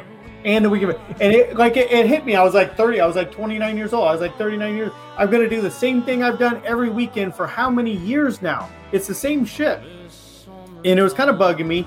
And so I decided that I would take a break. I would just take a break from drinking, no drinks. Let's do this for let's see if we could do a month. We just won't drink for a month just to see what happens here, And fuck, dude, 8 days later, I knew I would never drink again. I made it 8 days, but in 8 days, all this shit that would I get to work on Monday and I'm driving to work on Monday morning and it's dragging in the back of my mind. Oh, I was going to clean up the yard. I needed to do, that fence is still broken. Within 8 days, everything I ever wanted to do at my house, it was all done. My house looked great. I did all the chores that I needed to do, all the things. Everything changed. I was worried. I was like, well, if you're not going to go out to the bar and meet up with your buddies every weekend, what the hell are you going to do? And 8 days in, I was busier and shit. I had tons of things I could do. I did that. I started watching a lot more baseball. Before that, I was mostly just kind of watched the Dodger game 5 nights a week. I mean, I watched a lot of baseball, but only the Dodgers, and it was let's check out these other teams, kind of dig into this. I'd always played, fantasy baseball. I've been playing fantasy baseball that whole time. But it was, try to take that a little bit more seriously, stuff like that. And, it was not long. And I knew I wasn't drinking anymore. And you know what? Since I made that decision, it's been 5.5 years now. And literally every aspect of my life has improved. I've gotten a lot better at fantasy baseball. That's one thing. But I dove into fitness. I'm CrossFit coach now, certified CrossFit coach. I don't really coach right now. I'm at a new gym right now, but I run marathons. I run ultra marathons. Wow. I show up to work on time now I don't have to, it's a pandemic, so you don't have to show up and work on time anymore. But a lot of things changed for me. That's fantastic, man. Thank you for sharing that. I really liked how you laid that out. You give people hope and inspiration for people who need to hear that. And it's not necessarily a track of, hey, I went to this group and I started talking and stuff.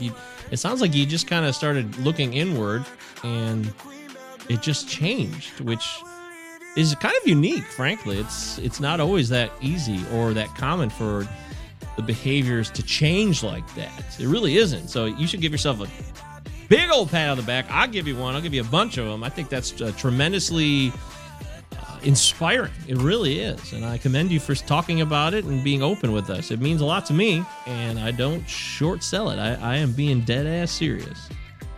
It's one of those things that doesn't work for everybody. But right. There's a way to do it. If you think it might be something that's right for you, you're probably right. First of all, you're probably right. If you think like, oh, this is kind of creating a problem for me. I think my life can stand to improve, and this might do it. You're probably right. And it's not going to be easy. I don't think it's going to be easy. It's not, there's a lot of things to replace. There's a lot of things need to change. You have to change your lifestyle. It isn't doing all the same things you did before, just not having a beer in your hand while you're doing it. But there's a way to do it. You change a lot of things. Sounds like there's a way to do it. Instead of going to that bar, I went to the gym to that bar. I made some changes there, and big thing for me was you got to listen to yourself. Like when you wake up on Saturday morning and it's only like 7:30 or something like that. You didn't sleep till 2 p.m. Like you don't have to go out in the front yard and shut off the car because it's still running from the night before when you drove home fucked up. Like you wake up and you kind of like I kind of feel okay, and you go. And that's another thing.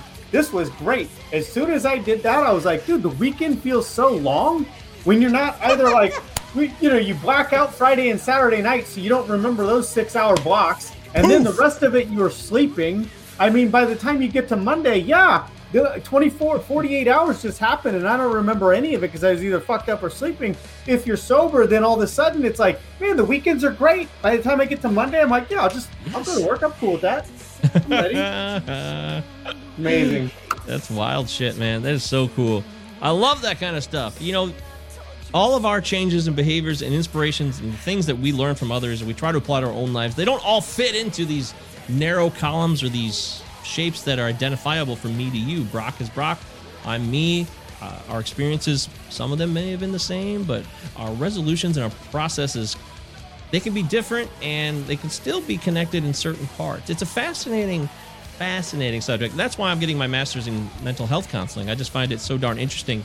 I want to see how there is a part of me that wants to see how other people think about these things. I want to help people, but I also am admitting that there's a part of my curiosity is like, what are these people thinking? How did they get to the points they got to get themselves in situations where they're unhappy or dissatisfied or they feel lost, whatever that feeling may be. And I'm really excited about that kind of stuff. So I really appreciate you being open and frank with us here on the Plazzo Pod. It means a lot to me, Brock, and you are an above average human being, and I want you to know that. Hey, well, I do my best. I can say that with 100% certainty. Not something that I was always able to be able to say with a straight face in my life. So here I am. That's fantastic, man. So, by the way, do you not drink at all, or is it like once in a you just cut it out? No, yeah. So I haven't had a drink in that 5.5 years, whatever that time period is. I run a lot. I spend a lot of time running, and most of my weekends are kind of away from technology to a certain degree. And nice. And I try to get up in the mountains and really get a break from things and go running. And sometimes, man, probably once a month I'll go out for a long run up in the mountains on the weekend, and I'll eat like a half of a weed gummy and just go up there and like get lost up in the mountains and just go run 30 or 40 miles and stuff. And so like I've done that several times, but other than that, then sober for 5.5 years. So I guess technically not sober. I ate a couple, weed gummies over the couple of years. Yeah, fuck all that. That's fine. Weed is it's a strange substance in the fact that it's becoming more legal. It's legal in California. It's legal here in Michigan too, by the way. Yeah. And it also has more of a natural existence and is created from the earth. And I find that it has, and we know this for certainty now, I believe, it has properties that are healing, and people have used it for physical ailments. There's a lot of CBD stuff too where people use that, which I think is great. And there's also mental ailments that people find it that it can relax them, and depending on the style, there's a lot of strands, as I'm sure you know. But I find it I'm very pro weed. I think it's a useful substance for people if it works for their life. I don't smoke it. It made me crazy. When I was younger, I'd smoke weed and I'd freak out, and I would always get really excitable. I never fell on my ass frozen to a chair. In fact, I've only done a weed edible once, Brock, and it was horrible. I had these thoughts that were so ridiculous. I was watching Seinfeld, the most perfect. Yeah, it's an easygoing show. It's not offensive. It's minimalist. It's just a comedy, right? but I was terrified of Kramer. It was freaking me out. I had to turn it off. It was so weird because I've watched Seinfeld a billion times sober and laughed, but I was looking at Kramer in a whole new way that freaked me out. I had to close my laptop and get the hell out of that room. It was really weird. so not for me. I'll tell you that. So with weed, I mean, it's kind of like if you're like, hey, I want to try drinking again. Like you wouldn't try drinking by drinking an entire bottle of tequila in 20 minutes, right? Like you'd be like, we'll just have a beer or something, right? And so like weed, the weed gummies are kind of like that. So when I say eat a half of a weed gummy, like I mean it, like a half of the gummy, and it's like the 5 milligrams, like the lightest, the easiest ones that they make. It's like a little tiny little bit, because I'm the same way. I eat that whole thing. I mean, I'll trip out, lose control, anxiety, all kinds of gnarly shit. But yeah, if you find just the right dose, and I recommend this to everybody, eat a half of a weed gummy and go for a hike. Just go climb through the mountains for like 4 hours. It's amazing. It is refreshing for your soul. I recommend it. Yeah, I miss the mountains so much, man. You speak about it so eloquently and beautifully. I had some great hikes and some wonderful time in those Rockies, and I hope to do that again sometime soon. All right, let's close it out here on this segment. For love or money?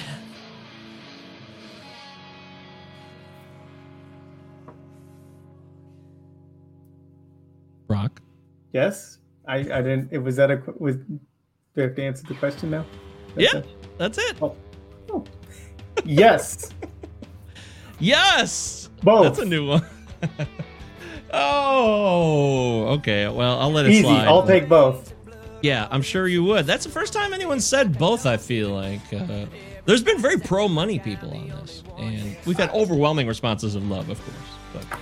I could have a much more thoughtful response. I think, money, I'm not, I feel like I'm the opposite of greedy. Definitely.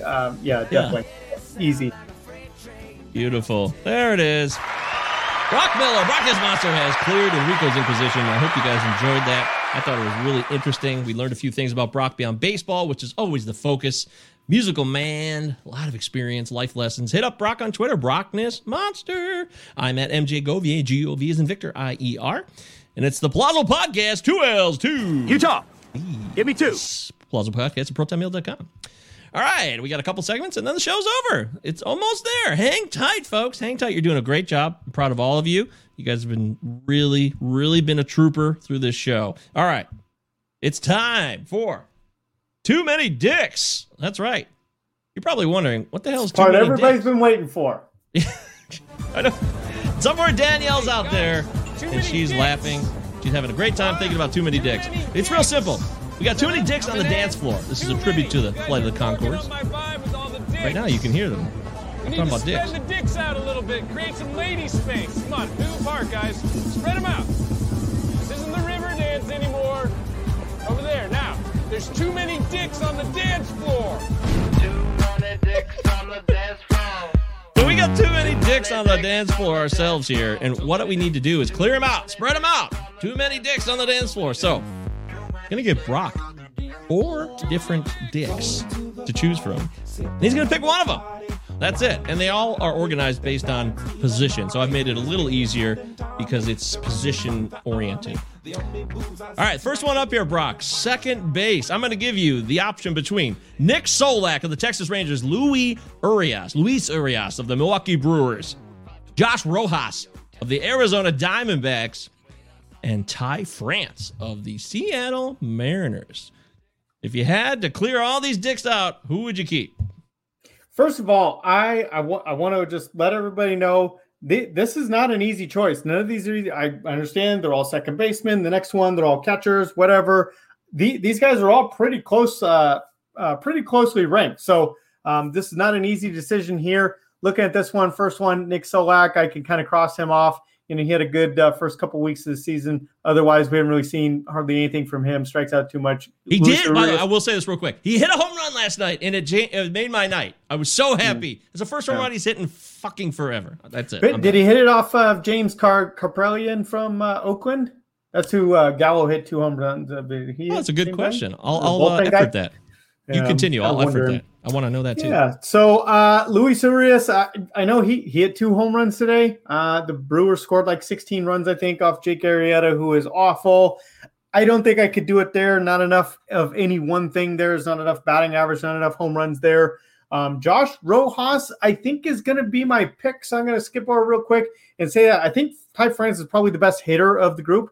I really think he is, but team context, Seattle's not a good offense there. And Josh Rojas is actually going to steal a couple bases. He's got some power. He's hitting at the top of Arizona's lineup.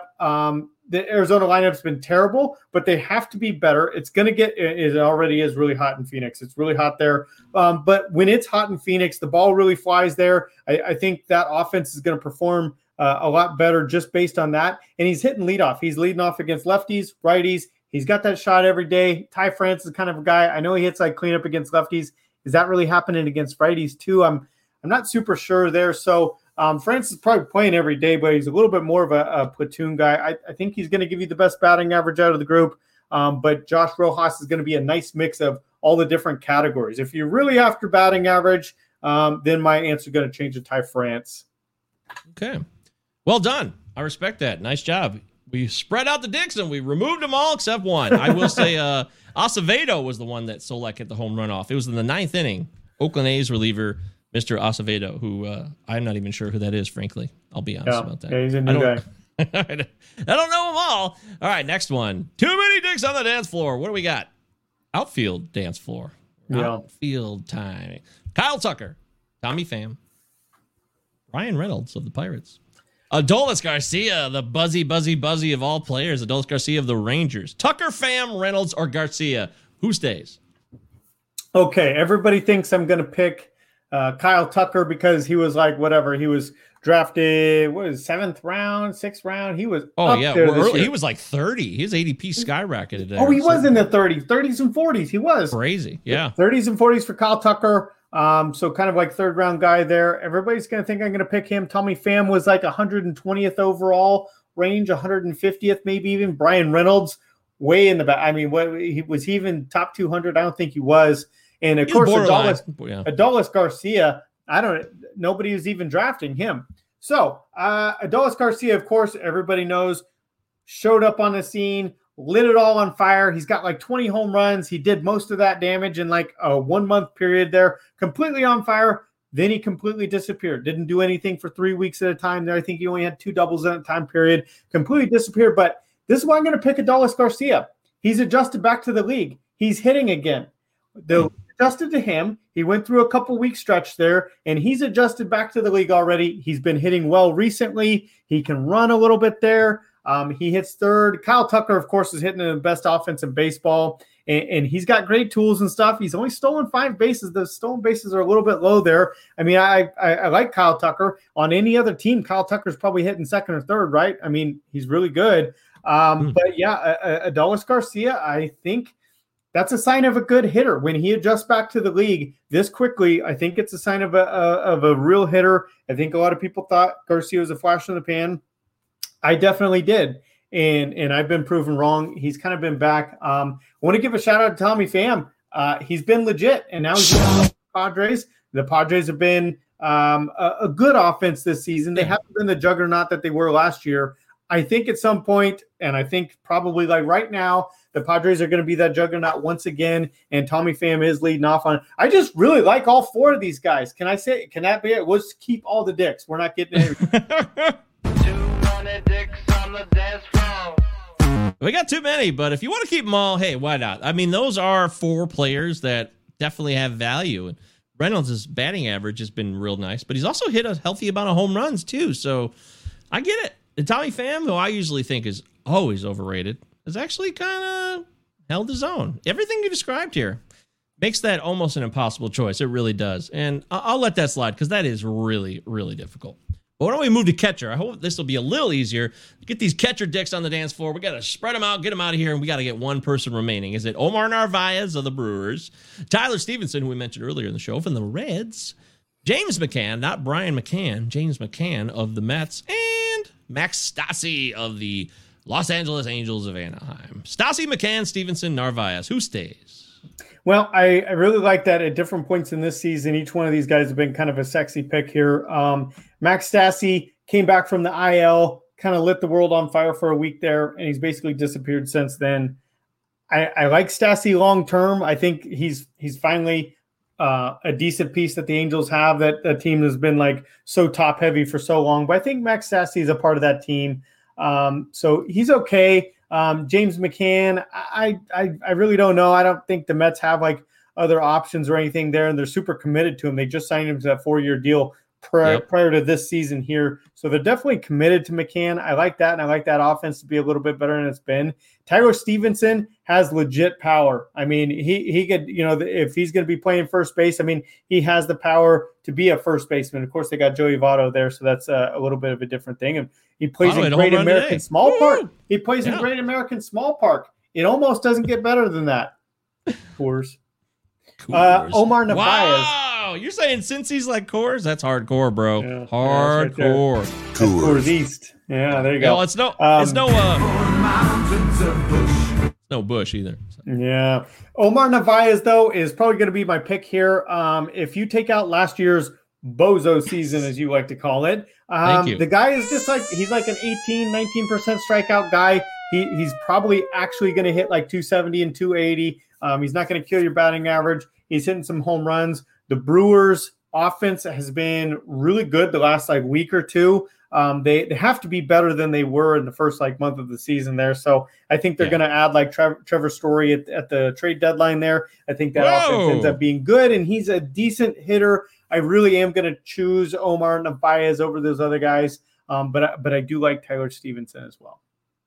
Yeah, the Brewers have had 2 double-digit run-scoring affairs over the series with the Cubs. They scored 14 the other day, and now they scored 15 today, and Omar Narvaez is involved in that. He's actually been one of the least productive members of all that, but he had 2 walks today, also had a hit. So I wonder, and I keep asking, why is Narvaez so perpetually undervalued? He's putting up great numbers. The at-bats are slightly below maybe what you'd want. He doesn't play 6 days a week, but he definitely plays 5, so I don't get it. I think that's a great call, Brock, and I'm so glad that you picked Omar Narvaez. Here on the Heads, Rico Palazzo Fantasy Baseball Podcast with Brockness Monster, Brock Miller from FTN. I'm Michael Govier, of course. Deary is in his basement. Best of luck, Deary. Let's move to first base here.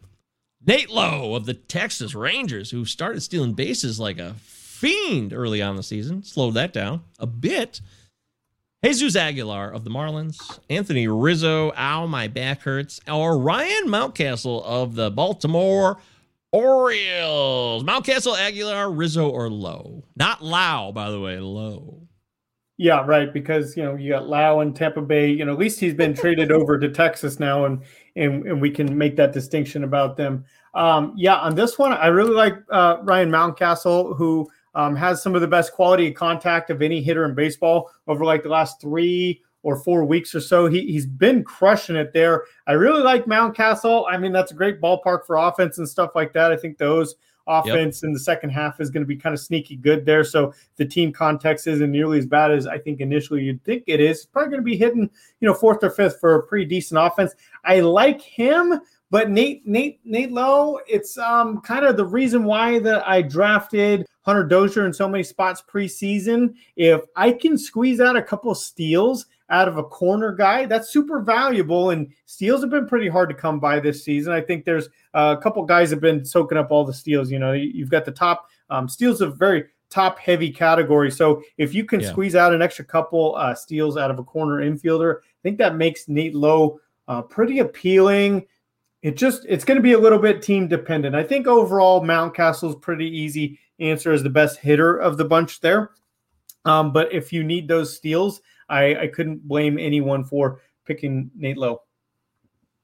Okay. Well, that's a different one. I don't know if I agree with you there. Two optional dicks. Two optional. I love Mountcastle, though. He had a 3-homer game over the last 2 weeks, and he's taken off with the power. He was sucking so bad for about 6 weeks, but he's figured it out.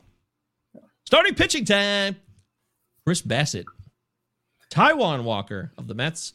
Tyler Mahle of Great American Small Park fame, or Luis Garcia of the Houston Cheating Astros. Bassett, Walker, Mahle, or Luis Garcia? Which Dick stays? Speaking of that Orioles offense being sneaky good, they were smashing it on Luis Garcia the first inning of that start tonight with the Astros. So I don't know how that turned out for him. I don't know how that turned out for the DFS field. Yeah, I think they were, of all teams. I mean, Luis Garcia has been so good this year. Legitimately good. Yeah. Not god awful though. Not god awful. Fortunately, he only gave up.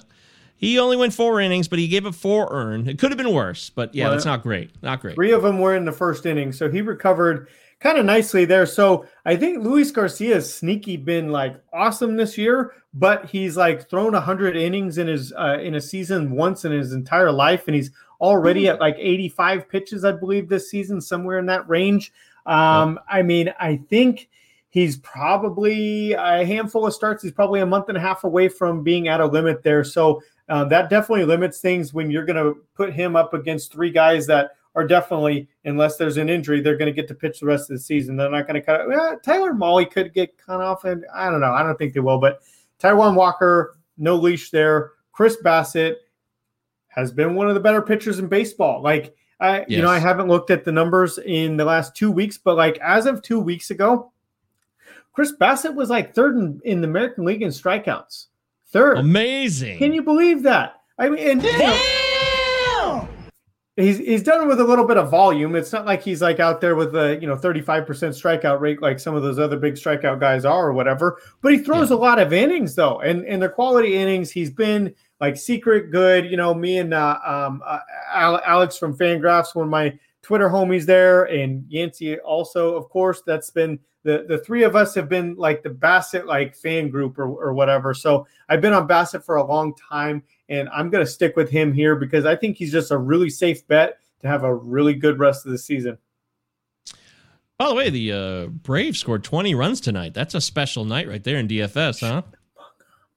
20 against the Mets. Yeah. It was against lefty Peterson. Against David Peterson was a start there. So glad I dropped him. Oof. I mean, Acuna was a good play. I think he only had 1 home run, though. Only went 1 for 5. Somebody went apeshit. I'll have to check the box score, but that's a ton of runs. I'm guessing it was Albies. I was the Albies, probably. I bet Freeman went nuts, too, but that's a huge night in DFS, right? If a team scores 20 runs, that's like, if you stack the Braves, you're probably going to win. And if you didn't stack the Braves, no money. You're right. Ozzie Albies had 7 RBIs. Well done. 7. Fuck. That's very, very, very good. He also went 5 for 6, scored 4 runs. So he had a hell of a day. Oh, so like 45 fantasy points. Okay. No big deal. Yeah, ain't no big deal. Just another day for Mr. Albies. God, that's fantastic. I'm just thinking of my Glarf team right now. Are you in the regional? No, but I did in preseason. I had mentioned with Jeff Erickson. I can't remember who else I was talking to. We need a Southern California one. I think we can call it SCARF, Southern California area, whatever the rest of that. Yeah, SoCal Roto League, whatever it is. Yeah, I think we should be able to make that happen at some point. I don't know. I'm not sure who's going to spearhead that effort, but not in one at this moment. All regions of the country need to be represented. For those of you that don't know, the original one was BARF, the Bay Area Roto League, with Eno, Eno and Justin Mason, Maddie, bunch of guys, super dudes. Then we expanded. The guys in the Northeast started doing it, and then in like the non-Northeast, like the New York, like Mid-Atlantic, is it? I don't even fucking know. It's fascinating, and we are GLARF, the Great Lakes Area Roto Fantasy League this year. So there's at least 4. There's also one in the Northwest, I believe. So we have 4 regional leagues, and as of this week, overall, I was number 1. So I was feeling pretty good about that. And I also have Ozzie Albies and Luis Urias on my team. So it looks like it's going to be a good day for me. So, yay! Sometimes baseball's fun. That's all I'm saying. All right, last one here. Final dick. We got to clear these dicks out. Every dick must go. All right. James Karinchak, Emmanuel Clase, Will Smith of the Braves, or Taylor Rogers of the Twins. So one of these relief pitchers got to go. Rogers of the Twins, Will Smith of the Braves, Clase, or Karinchak, both of Cleveland.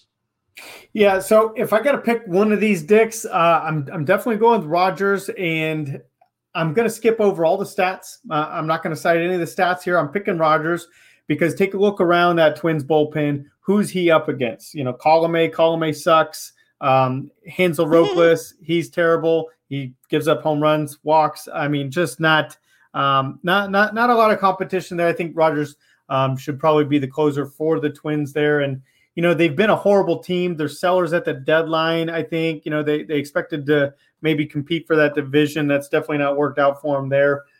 So they've got to win a few more games in the second half than they did the first game. So that'll help there. Karinchak and Clase are both decent options, and they're in the same bullpen. So that kind of hurts them. I mean, that's good for the Indians that you got two nasty arms back there. And I lied about the stats. Both those guys strike out like that. 35% of guys, they're huge strikeout guys. Karinchak, tons of walks, of course. And, Will Smith is another guy that's a part of a relatively talented bullpen. Not as good at, he's not up against a Karinchak or a Clase for opportunities there. Will Smith is a good pitcher in his own right there, but there are some other good options in back of the Atlanta bullpen. So a little bit of risk there. I think if we've learned anything this season is that nobody's just going to be the guy. And if you're in a bullpen and there's other talented arms there, you're going to mix around a lot of saves there. I think if anybody has any kind of a chance at running away with the job, it'd be Rodgers, just because that rest of that bullpen's so bad. Yeah, I've stuck with Rodgers all year. I still think he's the best pitcher back there. I'm not going to change my mind on that. I think you're a wise man, Brock. And that closes out Too Many Dicks. We had too many dicks on the dance floor. We did the best we could to spread it out, get it down to one. Somebody's going to be the best dick of them all. One that we can ride all the way to a championship victory in September.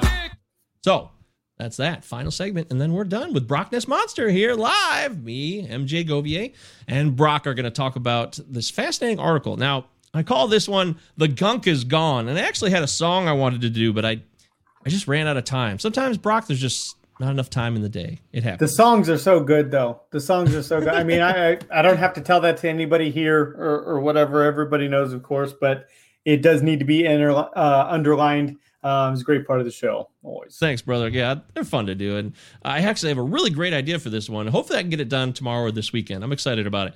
But anyways, the gunk is gone. So we've had inspections basically since June 21st is when they said, we're going to start inspecting you nonstop.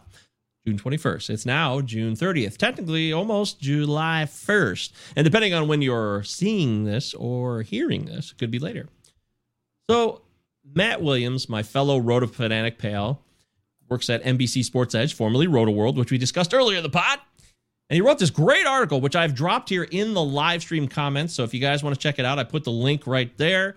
And it's a great article. He covers all these different pitchers and what they did since the inspection went down.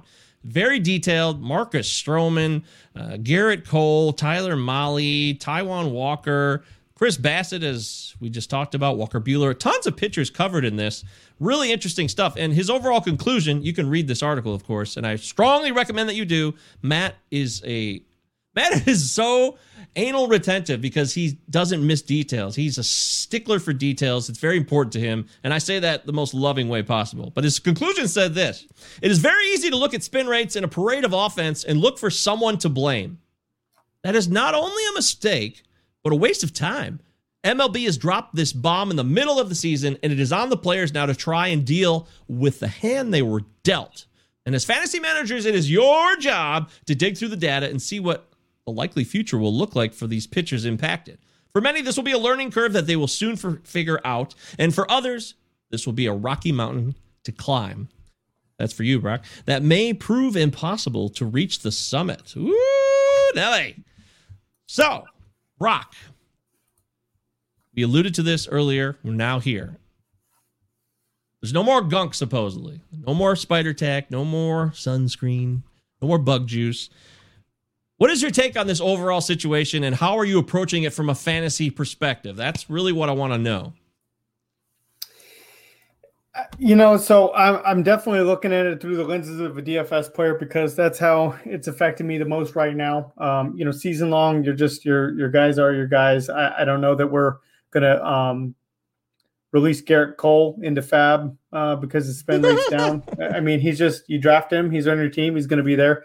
But as far as DFS goes, I'm just going to try to read the field and try to pivot. I mean, obviously there's merit to these guys. Less spin rate means less life on these pitches. Those are definitely real things, but I'm just going to go and try, if the field is going to try and zig, I'm going to try and zag. Sure. And I'm going to tell you what that means as far as DFS goes. I'm sorry if Garrett Cole, I know he's got like an ERA of 5 over the last 3 weeks, but if he's going to be like 5% owned in a decent matchup or something like that, great. I'm in. I'm going to roster Garrett Cole. I'm not really trying to figure out what's happening with the ball or what's happening with the spin rates. I don't know. I don't know the answers to those questions. I don't know how it's going to work. But I am going to try to, profit off of everybody else thinking that they do know what's going to happen with it. So far, as far as like my daily research is gone, I have been leaning a little bit more on. I have been, I said more on. I have been leaning a little bit more, pulling up, looking at the Baseball Savant page. I look at the xwOBA over the last few weeks, and that's kind of how I'm looking at like quality of contact. And, if some of those guys, if they've absolutely, dropped through the floor on those numbers, but like the results over the last couple of weeks don't kind of reflect that, then that looks like a scenario, something that I can kind of take advantage of there. So I am monitoring a couple other things a little bit more than I had been earlier on in the season there. But for the most part, it's just a probability thing here. If that's going to change the odds on Garrett Cole a little bit, but the ownership rates in the tournaments is going to reflect him losing his right arm. Great. We could take advantage of that. Well, fair enough. I respect that. It's a challenge. Matt covered so many pictures in this article, and I strongly recommend that you guys check this article out. It is Matt good. Williams. Yeah. Follow Matt on Twitter, Matt Williams. It's Matt with 2 7s. Matt Williams. I should know this by heart by now, but you can find him on Twitter, and he's also verified. So I can't believe Matt's verified now. He's really moved up in the world. When you work for NBC, man, shit changes. You know what I mean? I suppose so. I suppose that's a great response. I suppose so. Yeah, at Matt Williams, WI77IAMS. That's the key right there. It's a great article. Tyler Mahle was covered, and he talks about each start, the first start and the second start since the inspection began. Guys like J.A. Happ, guys like Sandy Alcantara, who I'm a big fan of. Sandy Alcantara on Tuesday, June 22nd, he pitched an 8-inning, 5-hit gem against the Cardinals. It was a great outing. Was that the Cardinals outing or was... Oh, shit. No, he did... Alcantara's been so damn good that he had an 8 1/3 innings pitch Cardinals outing before this outing that he pitched on Tuesday, June 22nd. So I love him, but he has stopped using his sinker as much, which is surprising because I thought he would use it more. But I feel like a guy like that, because we had Tony from Open Bar on the show, Open Bar Podcast. Great dude. Tony's such a great mensch of a human being. And yeah. Brock, he said that guys like Alcantara, these ground ball pitchers, would benefit from this substance being removed from the game because they would rely more on the ground ball ability. Do you find any value in something like that? The other thing too, Brock, I'll mention is there was an article by Rob Arthur, which is on Twitter as well. You should check it out. That said the ball would fly farther now without the substances on it. And he did a bunch of data to support this as well. So if you have the ball flying farther out, home runs could increase on normal fly balls, becoming home runs, etc. Ground ball pitchers could really be pitchers to focus on going forward. That's what I want to kind of frame it in that way.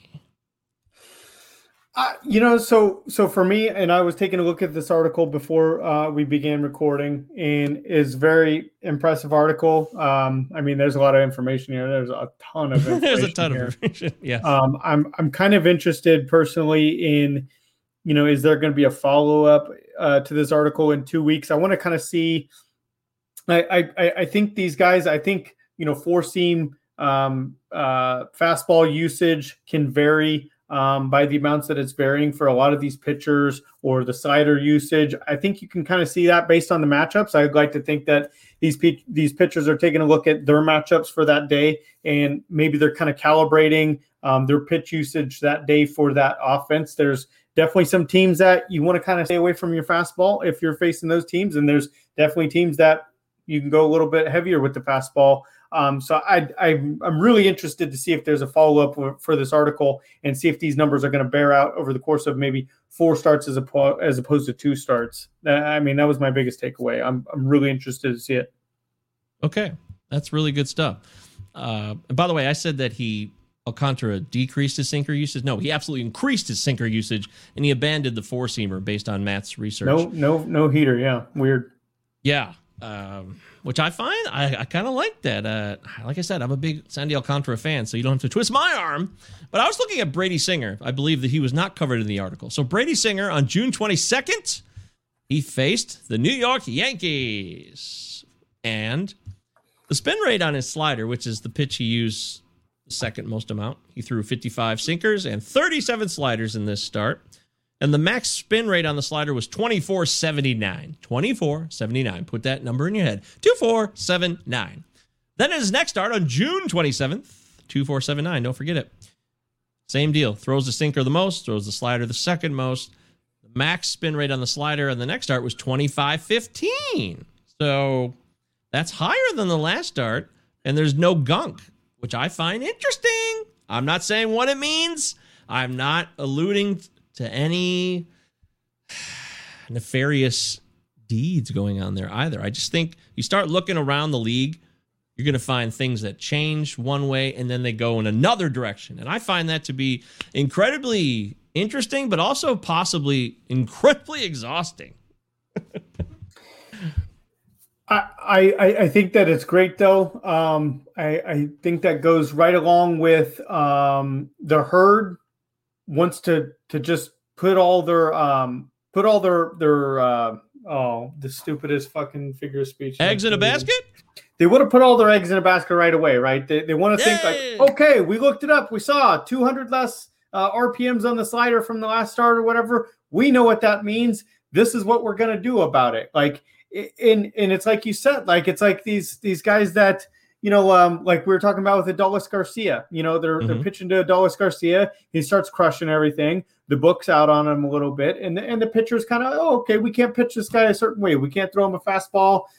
You know, let's throw him some junk. And he adjusts back. Like, that's what, you know, these are professional athletes. These are professional baseball players. They're 750 in the entire world out of, you know, 1 million baseball players. I mean, there's the creme de la creme. And like these guys, you take away the sticky substance and you think a month later, they haven't found a way to like adjust to that and kind of get their stuff back a little bit. So I think that all kind of fits together. I think that's a great narrative. And I'd be surprised if we don't see that play out over the next couple of weeks to some degree. The Great Spin Rate Panic of 2021. Yes, the Great Spin Rate Panic. And I don't really care about the spin rate so much, but they are indicative of reduced spin, meaning possible, you know, gunk value when the spin is up. I do see that as a correlation. That's probably not an exaggeration. So the Great Spin Rate Panic of 2021 will continue forth. Keep looking at these pitchers. Read Matt's article, like I said, at Matt Williams on Twitter, NBC Sports Edge. It covers a shitload of pitchers. You probably have several of them on different fantasy rosters. But I do think be cautious. Take your time. Look at different points of view and read hard data, and then also listen to the people that you trust for their opinions. Like us here at the Palazzo Podcast. You know, Kenta Maeda on June 20th, this was the day before inspections were mandatory, I believe. On June 20th, the max spin on his slider, which he threw the most, he throws the slider the most, which is fun, was 2743, 2,743. And then when he pitched 8 days later, which is way too long of a break because he had a bunch of rainouts, not his fault, the spin rate was down to 2590 max on the slider, which is a significant reduction. And the min was 2165 with the min the previous start at 24. So that's a big slippage. That's pre-gunk and post-gunk. So that's two starts you could look at and be like, boy, was Kenta Maeda one of these guys that really benefited from that? I don't know, Brock, but I'd be very concerned about him because he's already sucked so bad this year, too. And you know him from the Dodgers, right? You saw him pitch for years. Yeah, I'm kind of a fan of Kenta Maeda. I'm kind of so was I. That's why I just kept him. normal fanboy, just kind of pulling for him. He was always one of the easiest players to root for in his time here in LA. And when they traded him to the Dodgers or traded him to the Twins, obviously that trade's worked out. You know, Mookie Betts, and if we ever see the Bruised-Ar ever again, it's worked out for the Dodgers and stuff like that. But I'm always going to be pulling for Kenta Maeda. But I feel like Kenta Maeda is having a really tough time with things well before any of the sticky stuff came along too. So that's a fact. Something to note there. A couple of the guys though that are getting hit hardest over like the last 3 weeks.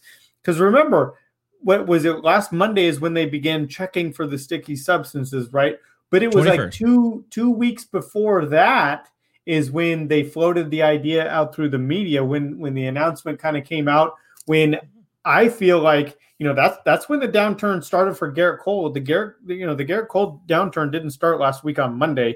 It started a couple weeks before that when they kind of announced the thing. Yeah, I feel like those guys kind of got off the sticky stuff a little bit earlier, and that's when things also changed for Trevor Bauer.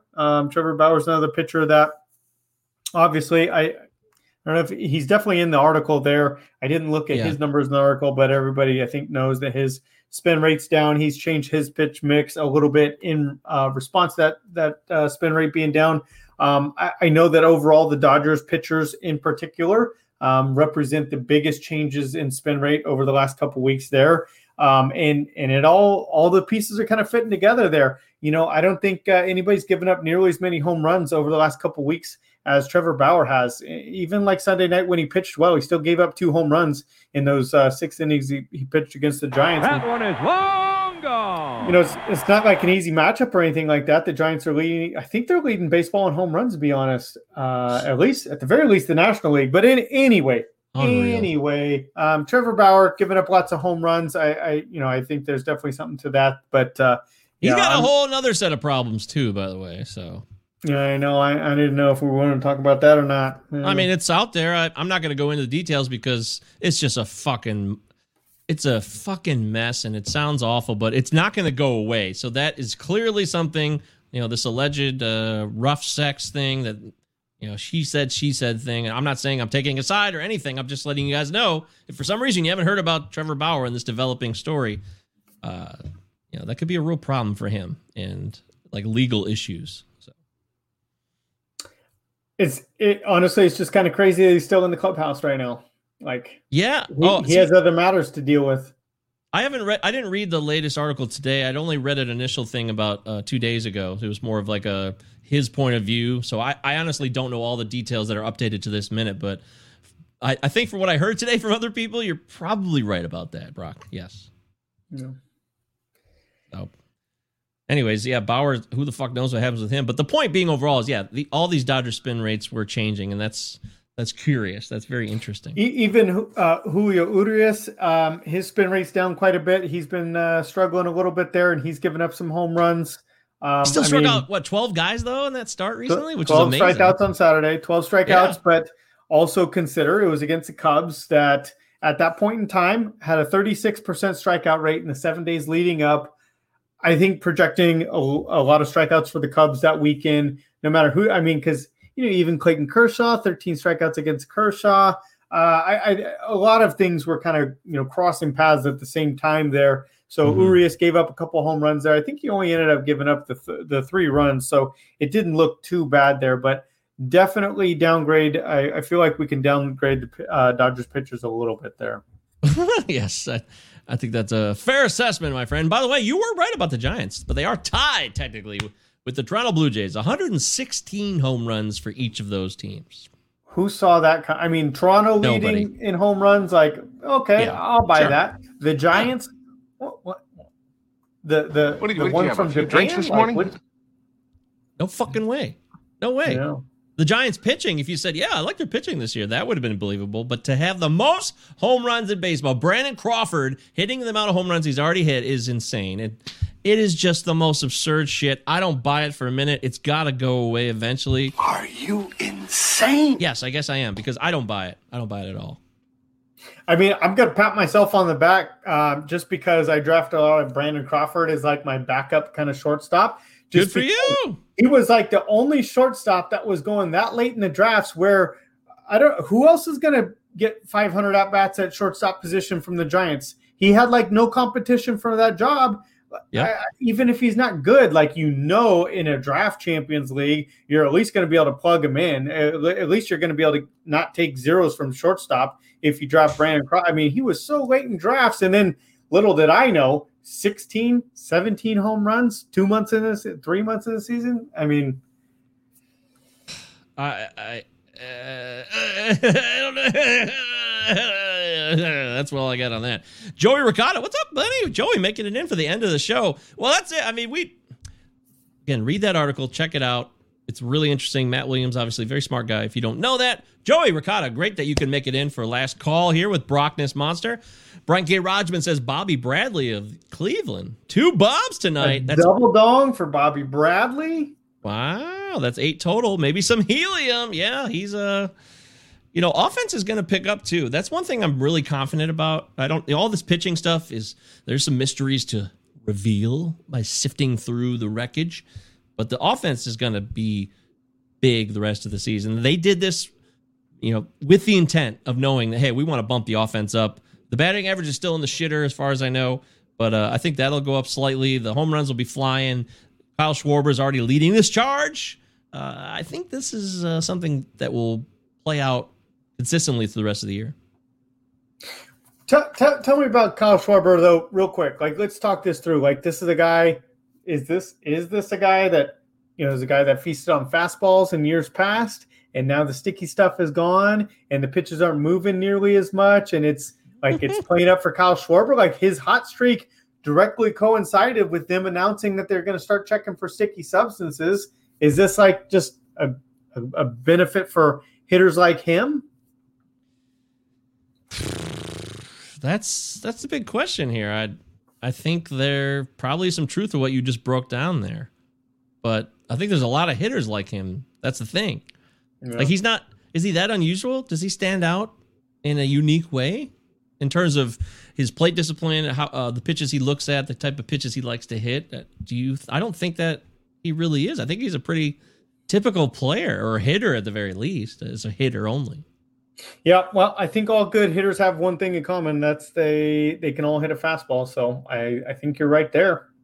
Right. So maybe I have to look more at Schwarber's. Is he laying off more breaking stuff? Is he crushing breaking stuff? I have to look into it further to verify that, because I would be curious to know what kind of pitches are the ones that he's taking advantage of right now. And all of that information is available. You can use the Data Monster as well to check this out, because we have great plate discipline stuff that we showed earlier in the show. And you can also use StatCast to mix all that in. But I will be looking into that, because I think that's a really great question. Maybe you're really bringing up a clairvoyant point of view here, Brock, that Kyle Schwarber is the key, or he's the symbol. He's the representative of this offensive fiesta that's going to continue for the rest of the season. Is he the typical type of hitter?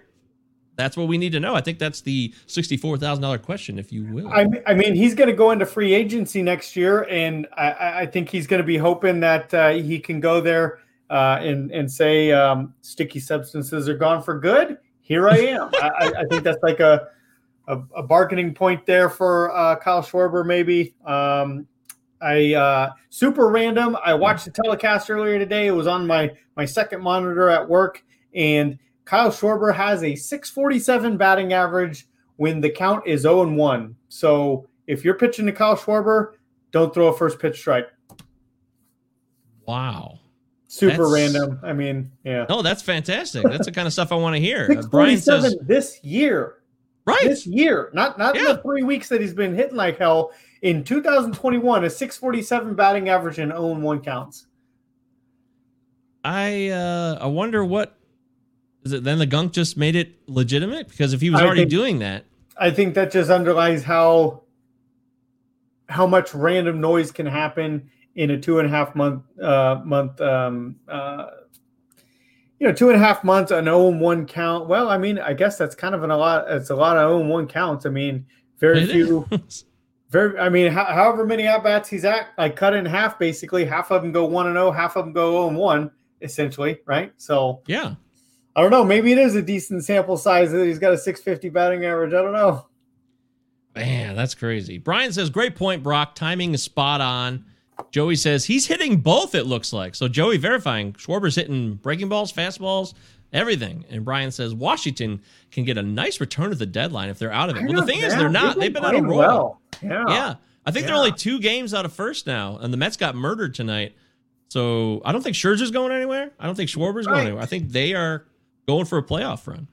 That's the big one. Yeah, it looked like Scherzer would be on the move there, and as well as they played lately. I mean, anytime you've got Juan Soto and Trey Turner, when you have that kind of top end talent, that's the thing with the playoffs. I don't know how big of a tangent we want to go on here, but in the playoffs, the elite talent wins. You need the elite talent to win, but to get to the playoffs, you need the depth to be able to get there. The Oakland A's through like the 2000s, right? The Oakland A's they'd make the playoffs every year and they'd never make it past the first round, right? They had great depth. They were doing the Moneyball thing, had great depth.